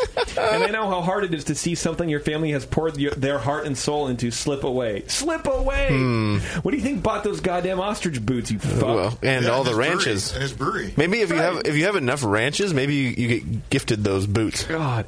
We asked Jacob what he was up to since the family lost the brewery. Lost the brewery. Again, Anheuser-Busch lost their brewery. Where'd it go? No one knows. And that question led to the simple fact that we need to start Sons Beer. All three of us loved the same style of beer, and it felt that everyone was focused on IPAs and overly hopped sweet beers, which, look, I'll agree. Sure. But no one had focused on classic Pilsners. Nobody. No, not 70-something% of the market. I wonder why they haven't. Maybe they got something. We just felt like we had to be getting it. Oh, there's some choice cuts out of here. Let me just skip ahead to make sure this is... Okay. Does it get graphic? No, it doesn't get graphic, but... Okay, that's not a good one. It's just so good. Oh, they're touting how they go to the premises and go hands-on. It's all about mutual respect, apparently. What is? The business of selling beer. Oh. Mutual respect. Okay. Warren, you just sounded so disgusted. What is? What is? When Elliot, Carlo, and I discussed Sun's beer at my family's home in St. Louis, Dad, of course, was skeptical just because other family members had been involved in the beer brewing industry after the sale of Anheuser-Busch. Creating beer is something that takes a lot of ambition. Wait, so it wasn't lost? It sounds like the others who did failed. Just kind of reading that between the lines. Yes, absolutely. Last summer, our fathers all came together with our brewmaster Steve and our first trial batch brew. We all Steve, give him his last name. We called in our dads to help the brewmaster make the beer that we're going to be selling. That's what they just said. Yeah, but no, also the pretense is they would fucking know how to make good beer. Come on, really? Their dads just knew how to sign checks and stuff. Yeah. Right. Yeah. Last summer, our fathers all came together with our brewmaster Steve and our first trial batch brew. We all sat down and collaborated on it. All of them. Oh, wow. So all 7 of them collaborated on a Pilsner. Has that happened before? 7 people coming together? I know. For the first time, Dad needed some help. Right. Really? Dad was excited and said, "We're back in the brewing business." Just to hear my dad have that passion and drive again with his son and friends made us very proud to hear that. My dad has been in the beer industry for 33 years. He currently owns an Anheuser-Busch distributorship in Florida, and just to hear his approval made it all worth it. That was just a statement of, we're doing this again. He does have daddy issues. Okay, it continues. This is where it gets amazing. Taylor adds, "We started thinking that every American lager or Pilsner beer brand is no longer owned by Americans anymore." Everyone? Huh. Listen how stupid this statement is. Just listen listen. Every American lager, right, or Pilsner beer brand, yes, is no longer owned by Americans anymore. No longer owned by Americans anymore. It's anymore no longer owned. So shells sold between last Monday and today? That's exactly what I fucking Heater Allen chucking that. I mean, do you want to fucking keep going, you motherfuckers? You pompous dicks. This guy. We immediately decided to make our own. They fixed the problem that we all need. Yes. These guys are enlightened, obviously. They are a higher elevation. Oh my God, they're thinking way beyond our imagination. Are those ostrich boots really thick-soled? Is that why they're so high right now? Maybe. Afterwards, we each sat down with our fathers and we discussed our ideas with them. Which, look, I guess their fathers built brands. I'm following the money here, though. Think about it. Well, for sure. That's why they had a discussion. Again, yeah, right. Read between the lines. Yes. That's exactly what this is. Sorry. Each of them was very skeptical about it, and I knew we weren't going to ask our families for financial help. We wanted to prove our way. Winky there. It's the best feeling to branch out and launch something on your own. They didn't ask. So they got offered a check. How do they make their money in their lives? They mention it here and there, but they've all done some stuff. Like one of them was an entrepreneur, like in high school, and it's like, well, where did you get the money to launch a brand? From your parents. So all that money that you have is from your. And their parents' lawyer, daddy. their parents' businessman, Yeah, consultants. Which that's no fault of the kids. No. And like that's what you're supposed to do, right? As a parent, you help your children out. Right. I get it. There's some hollow accomplishments. It's like being like 25 and your parent helps you with your 11th grade science project. It's a big difference, right? Yeah, I agree. Yeah. I agree. And like I think everybody that I know that has had money from their dad is kind of a douche. Like family money like that. Like you don't know because you're not working for it. And I think if you're not working for it, that puts you in a different mindset. No. And reading these quotes from people, these people are in a different fucking mindset. They have no idea. No, there's a certain... I don't know anybody. I'm just making shit up. Well, if the only Pilsner beer they're aware of is no longer owned by America, they're not involved in the craft community, in the beer community. Not. No, absolutely not. I don't really think that that's a question, though, is it? No. No, but they opened up a craft brewery. No longer owned by Americans anymore. And then the author put the Americans, possessive, American apostrophe S. It's a whole... Okay. So I don't know if the author... Jason the grammar Nazi? If the author knew that the guy was using it in the incorrect term, or if this is through an email, maybe. Oh, right. And he just copied and pasted it. Who put the comma or the apostrophe in the wrong spot? Who put the apostrophe in the wrong spot? Yeah. So they set out immediately into launching the new business. He says, we put together a plan that encompassed the brewing trials, the launch, and everything from IP, trademark filings, brewing contract agreements, license, bottling, and labeling, etc. Magically, we pulled it all off within a low budget. Whoa! We brought in a master brewer. So this is, I think I know exactly what you're talking about. We brought in a master brewer who is a professor at UC Davis in the brewing department. Okay. And had worked with the Jacobs family for 32 years. It's got to be Bamforth, right? Yeah. So Charlie is their master brewer? Apparently. I don't know. I'm assuming. Master brewer who's a professor at UC Davis. Donate a lot of money. They do. They do. Bush and the Mondavis. Yeah. Sure, yeah. So, I'm not...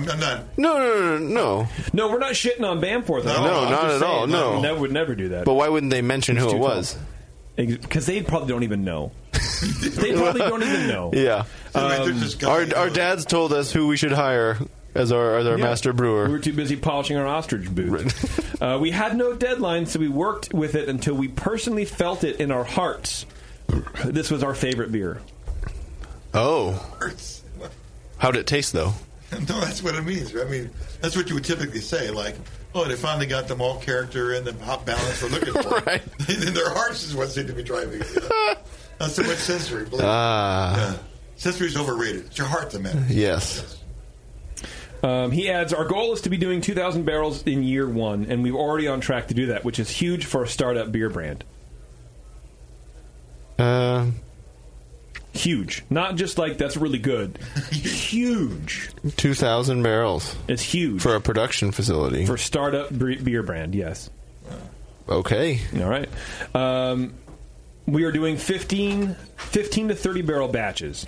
We launched in Napa Valley, and we self-distributed for the first 45 days and delivered the beer ourselves. So you guys have worked really hard on it. For 45 days, they delivered beer. All 2,000 barrels? Yeah. Frank, it's interesting what it reads.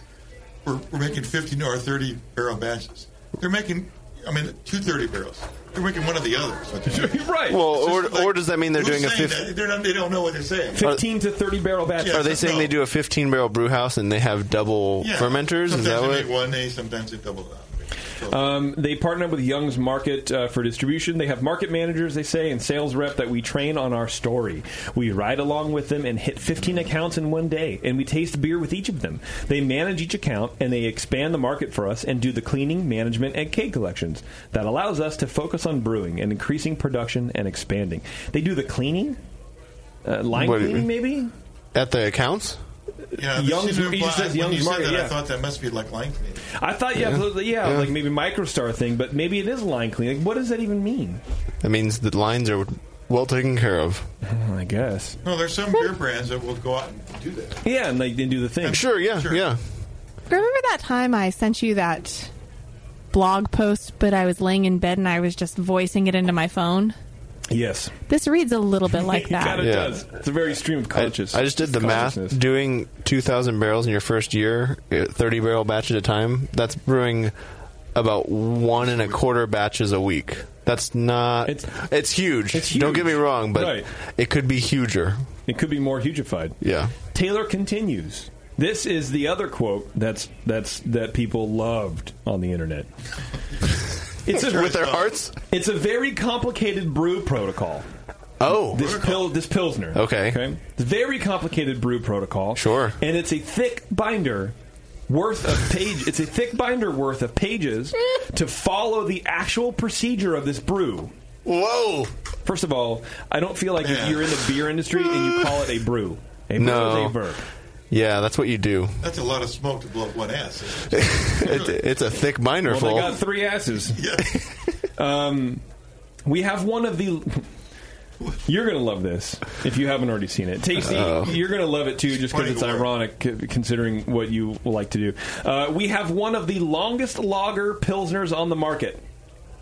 All right. Okay, like are we talking 8 weeks? What are we talking about? And our total start to finish time from batch in to rack out, whatever that I guess maybe brew to package, basically. Well, that's what would make sense to me. But rack out might be just going to the fermenter. Yeah, like with this guy, I feel like he has no clue. Yeah. Our start to finish time from batch in to rack out is just under 30 days. Which is extremely long for a lager. What? So remember, there's a thick binder worth of pages to follow the actual procedure of this under 30 day ferment more beer. Smoke. Checking temperature throughout the day and monitoring the beer is a complicated process. It's a dial on the side of a tank, bro.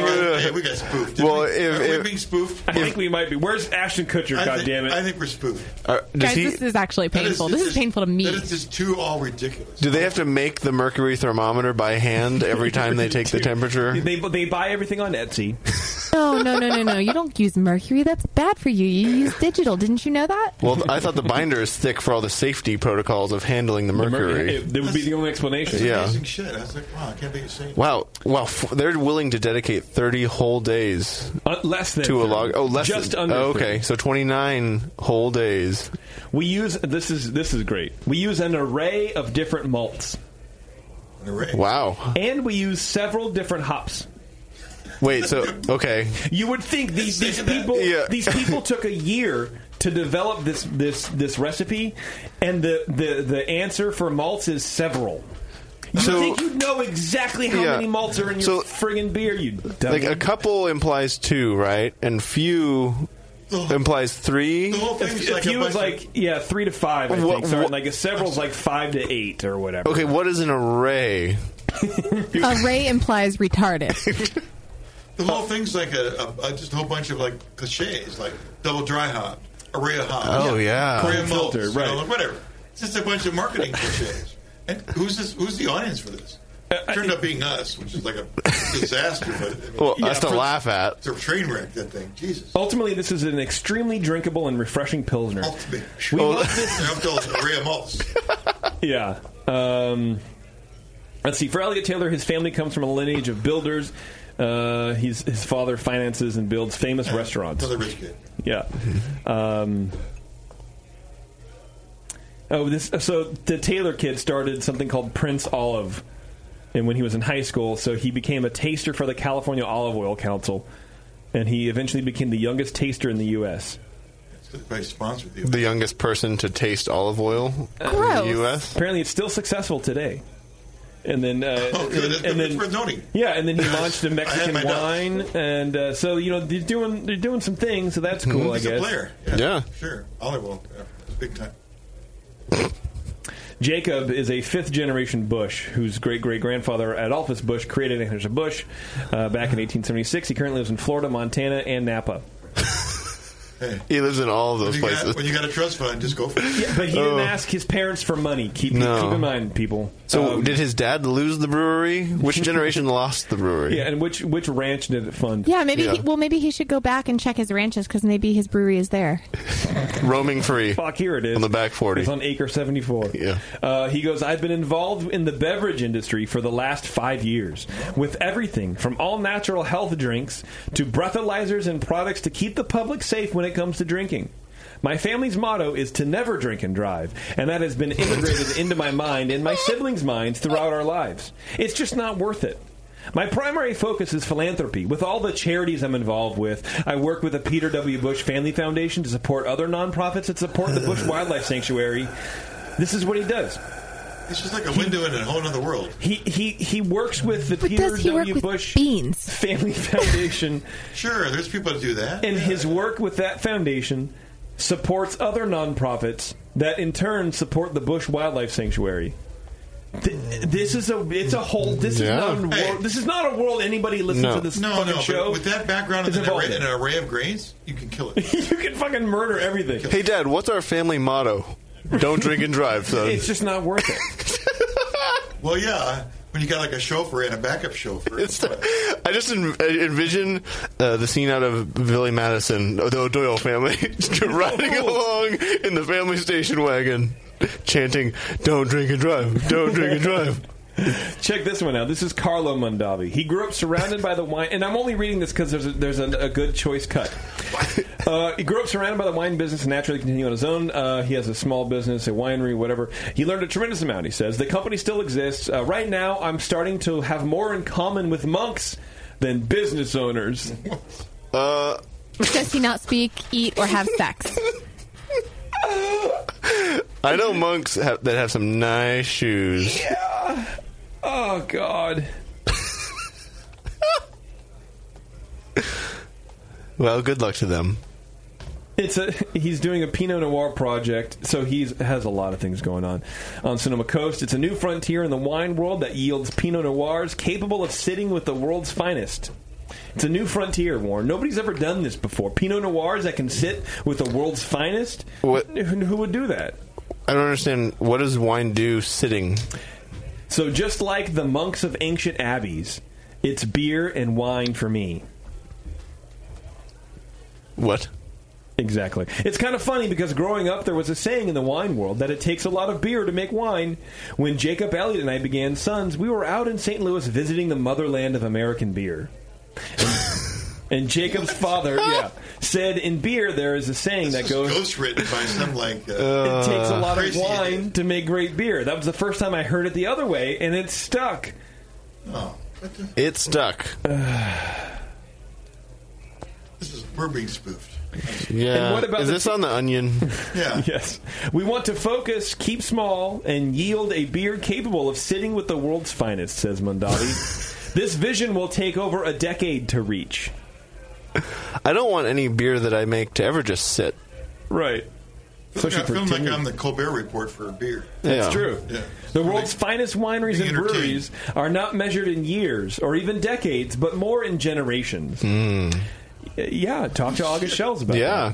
I think they might still be family-owned. Yeah. In America, by Americans. Talk to the Yingling people about that, too. With that in mind, in the near future, we would love to see Sons in the top restaurants of the world and be poured alongside the greatest foods. And enjoy. What it reads is like a more eloquent version of a Trump speech. Everything is everything is great and the world's finest and just the top, the very best. Hey, and it worked for Trump. We don't want to make 10 beers, but rather just one beer at the highest level, under 30-day fermentation schedule. Yeah. Right now, it's great because the chefs, sommeliers, and consumers in Napa Valley are among the world's most discerning. So the stakes are high in our backyard. Let's call up Paxton, see if he's had this beer. Bush says, what separates us is that we narrowed in on one product when most startups create many different brands.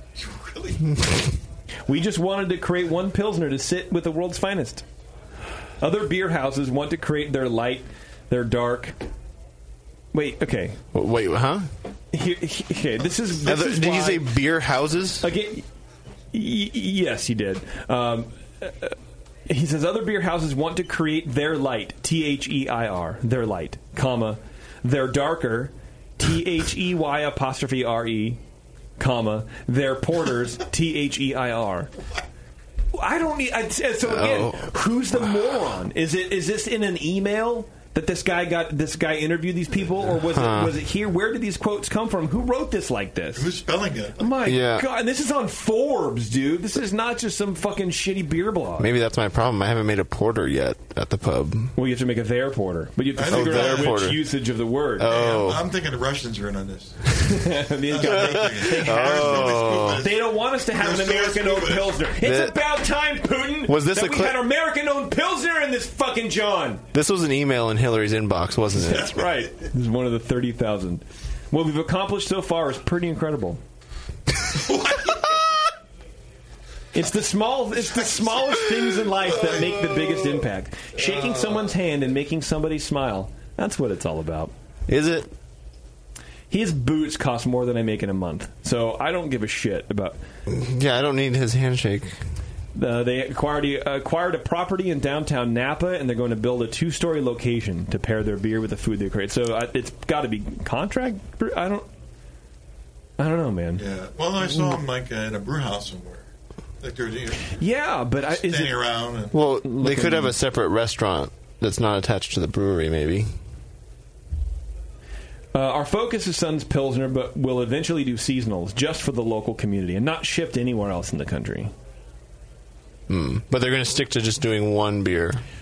Correct. Okay. And then they contradict. I told you, it's like a more eloquent Trump speech. Yeah. We will eventually have to do strategic partnerships with different brew houses around the U.S. in several states to keep the brew as fresh as possible. Again, if you call it brew, you're a dick. Yeah. Yeah. Whoever's writing this doesn't know beer. Or whoever's saying it. Right, both of them. And so I was like, they're quoting somebody. Have no idea what's going on. It's like this looks bullshit, and they're like misspelling it. It's weird. Yeah, it's fucking crazy, dude. No, it's the weirdest article I've ever. It's entertaining as hell. I think any homebrew clubs out there want to have an entertaining evening, have one of your members come up and read that shit. Yeah, just read this, man. Yeah, one laugher after another. Let's see. Let's not do that one because that was really boring. And then here we go. This is a good one. Americans who drink alcohol continue to say... Oh, by the way, the title of that article was something like the most desirable Pilsner in the world or something like that. Oh. And then that's what got me to click on it. I was like, what the fuck is this, stupid John? And he said nothing about it being good. At all. It's just like a promotion speech. Yeah, no one said it was actually, they tasted good. So it's on the market right now. Apparently. Theoretically, we could go up to Napa, and try it. Yeah. Yeah, I'll be up there tomorrow. I'm not going to do that one. Here's a personal one for me. Jensen Ackles of Supernatural. If anyone watches Supernatural. No. Everybody should watch Supernatural. It's fucking great. I love that goddamn show. He's opening a brewery in the Texas Hill Country, and it's called... See, no one's going to care. I thought someone would care. It's called Family Business Beer Company. Which is a line from the show. Slated to open later this summer. So there you go. If you live anywhere... Are all his beers going to be out of this world Texas and take forever to make? They're probably going to be like terrible puns from the fucking... they're in Dripping Springs, Texas. Which sounds like it should be near like Ointment River. Yeah, right. Yeah. Remedy Falls. They got someone called Nate Seal from 512 Brewing. So there you go. Oh, sour barrel-aged program. That's cool. Family business. I want to go there. Hunt some daemons. Yeah. What is happening? Oh, I can hear the thing. Okay, that's it. Actually, that's not it. Fuck, fucking library. Yeah, you should have been peppering those in. What's going on here? I'm stupid. That's what's going on. What a brewery that's not stupid out in the John is Neshaminy Creek Brewing. They've been on the Philly Beer John scene since 2012. They recently just took home their 4th Philly Beer Scene Magazine John for Brewer of the Year, 2014 to 2017, and 3rd for the John of the Year. 2-time GABF Vienna-style lager medal winner, 2013 and 2016. Also, they won a bronze for their smoked lager in 2016 as well. They have a large, expanded, and recently renovated John with 24 beers on tap, 18 of which are rotating and seasonal limited Johns. Nice. A variety of Johns, from hoppy Johns to sessionable poundable Johns to oak fermented Johns and sour Johns. Free brewery tours on Johns. Check out NeshaminyCreekBrewing.John. I feel like the beginning didn't have enough Johns in it, but you definitely made up for it at the end. You did a flurry of Johns. Yeah. Talking about Johns. What are you going to do, man? He's going to start paying us in Johns if you keep doing that. I wish he would. I would take John as a payment. I get a buzz off every one of them. Yeah. Beth, Twitter game. Are you ready for that? Yes. All right.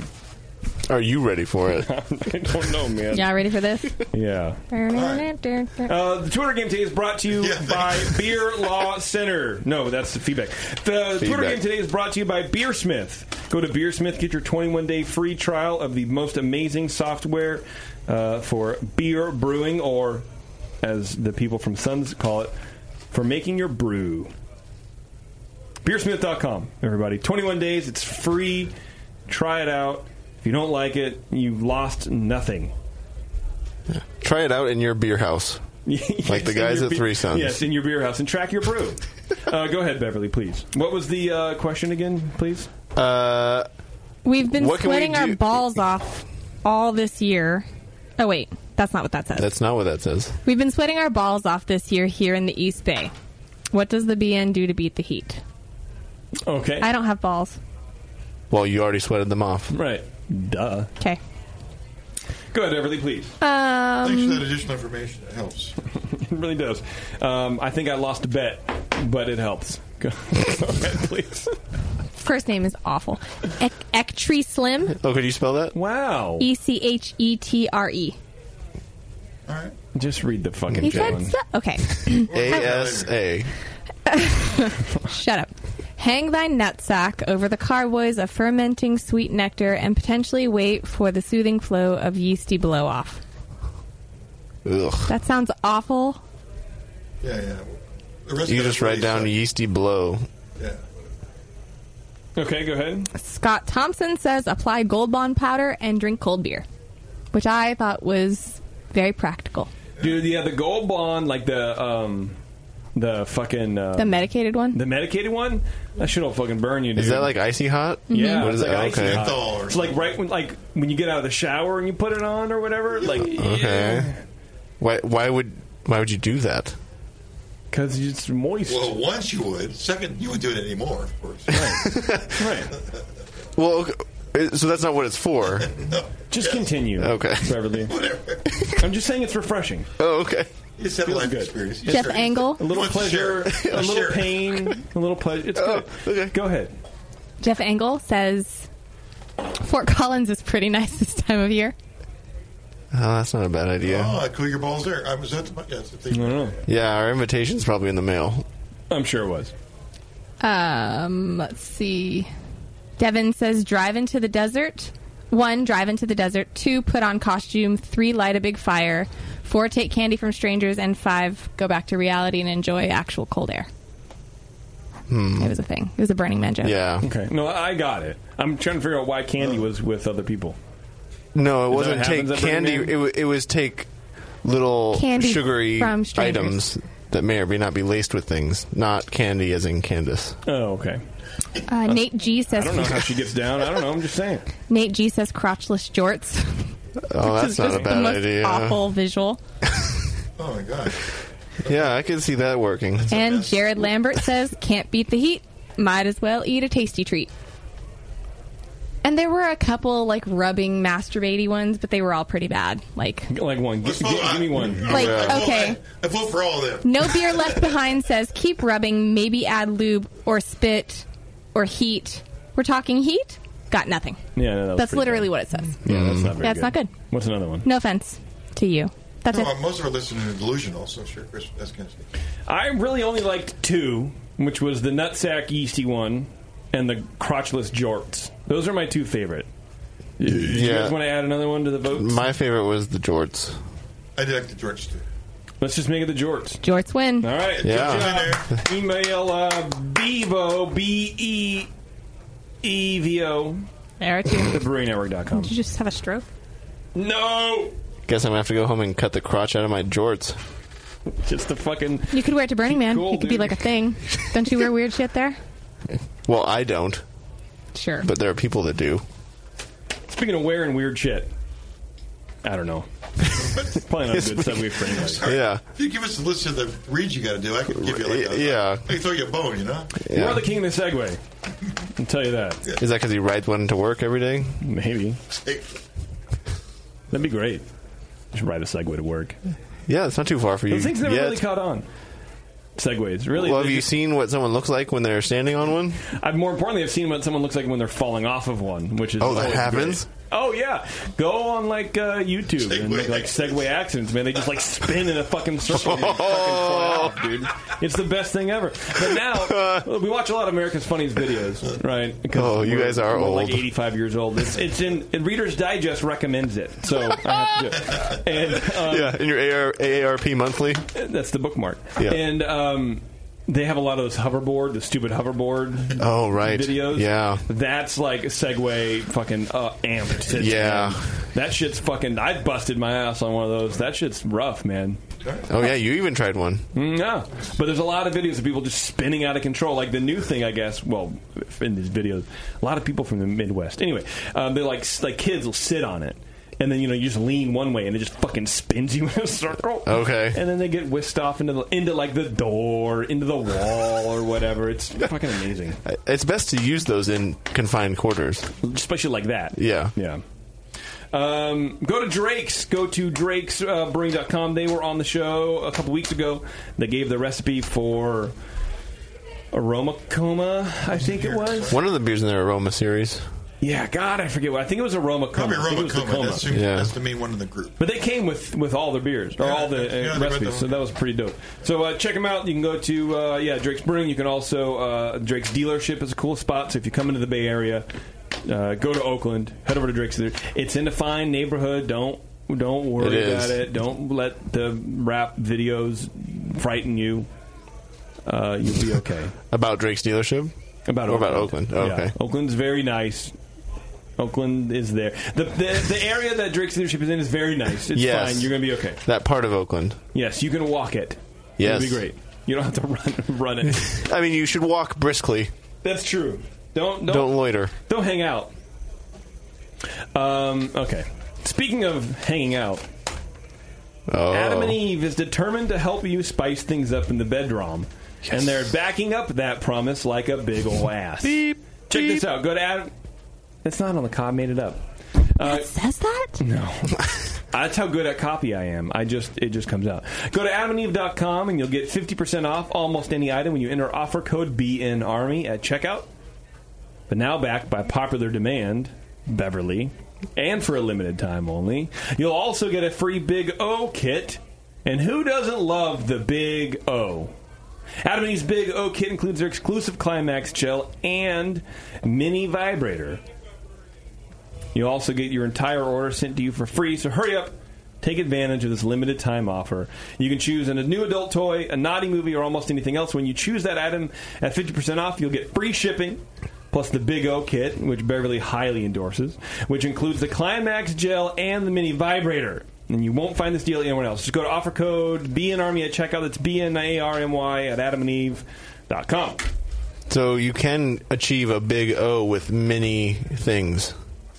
Yes. That's what I take from that. So all of the rumors, they're untrue. They're unfounded rumors. So all the complaints I've been getting are just unfounded, baseless. Yes, it's character assassination at the highest. Personal attacks for no reason. I agree. I think that's fucked up, Warren. Yeah. I think you should show her, and we should go shoe shopping tomorrow. Yeah. Buy a bunch of ostrich of ostrich shoes, man. Dude, I've never... I mean, look, real quick before the show actually ends, I love fucking shoes. Not fucking shoes. I love shoes. I've always had like a thing for shoes. Do you have a lot of shoes in your closet? Not anymore, but I have like a lot of dress shoes. Oh. And anyway, so I'm following Sully on Instagram, and he's like in England. He like posted these boots. They're like... they look like they're a dress boot, essentially. Okay. They're like these like a pretty tight brogues all over them, like designs and shit, and they look fucking sick. And I haven't been craving a new pair of like dress shoes until I saw that. Now I need to go find them. I don't know what brogues are. It's like the little decorations. Oxfords are like plain, and the brogues. You're uncultured asshole. Yeah. All right, everybody, it's been the session. Thank you very much for tuning in, and we'll see you next time. Justin's a nice guy and winning the race. JP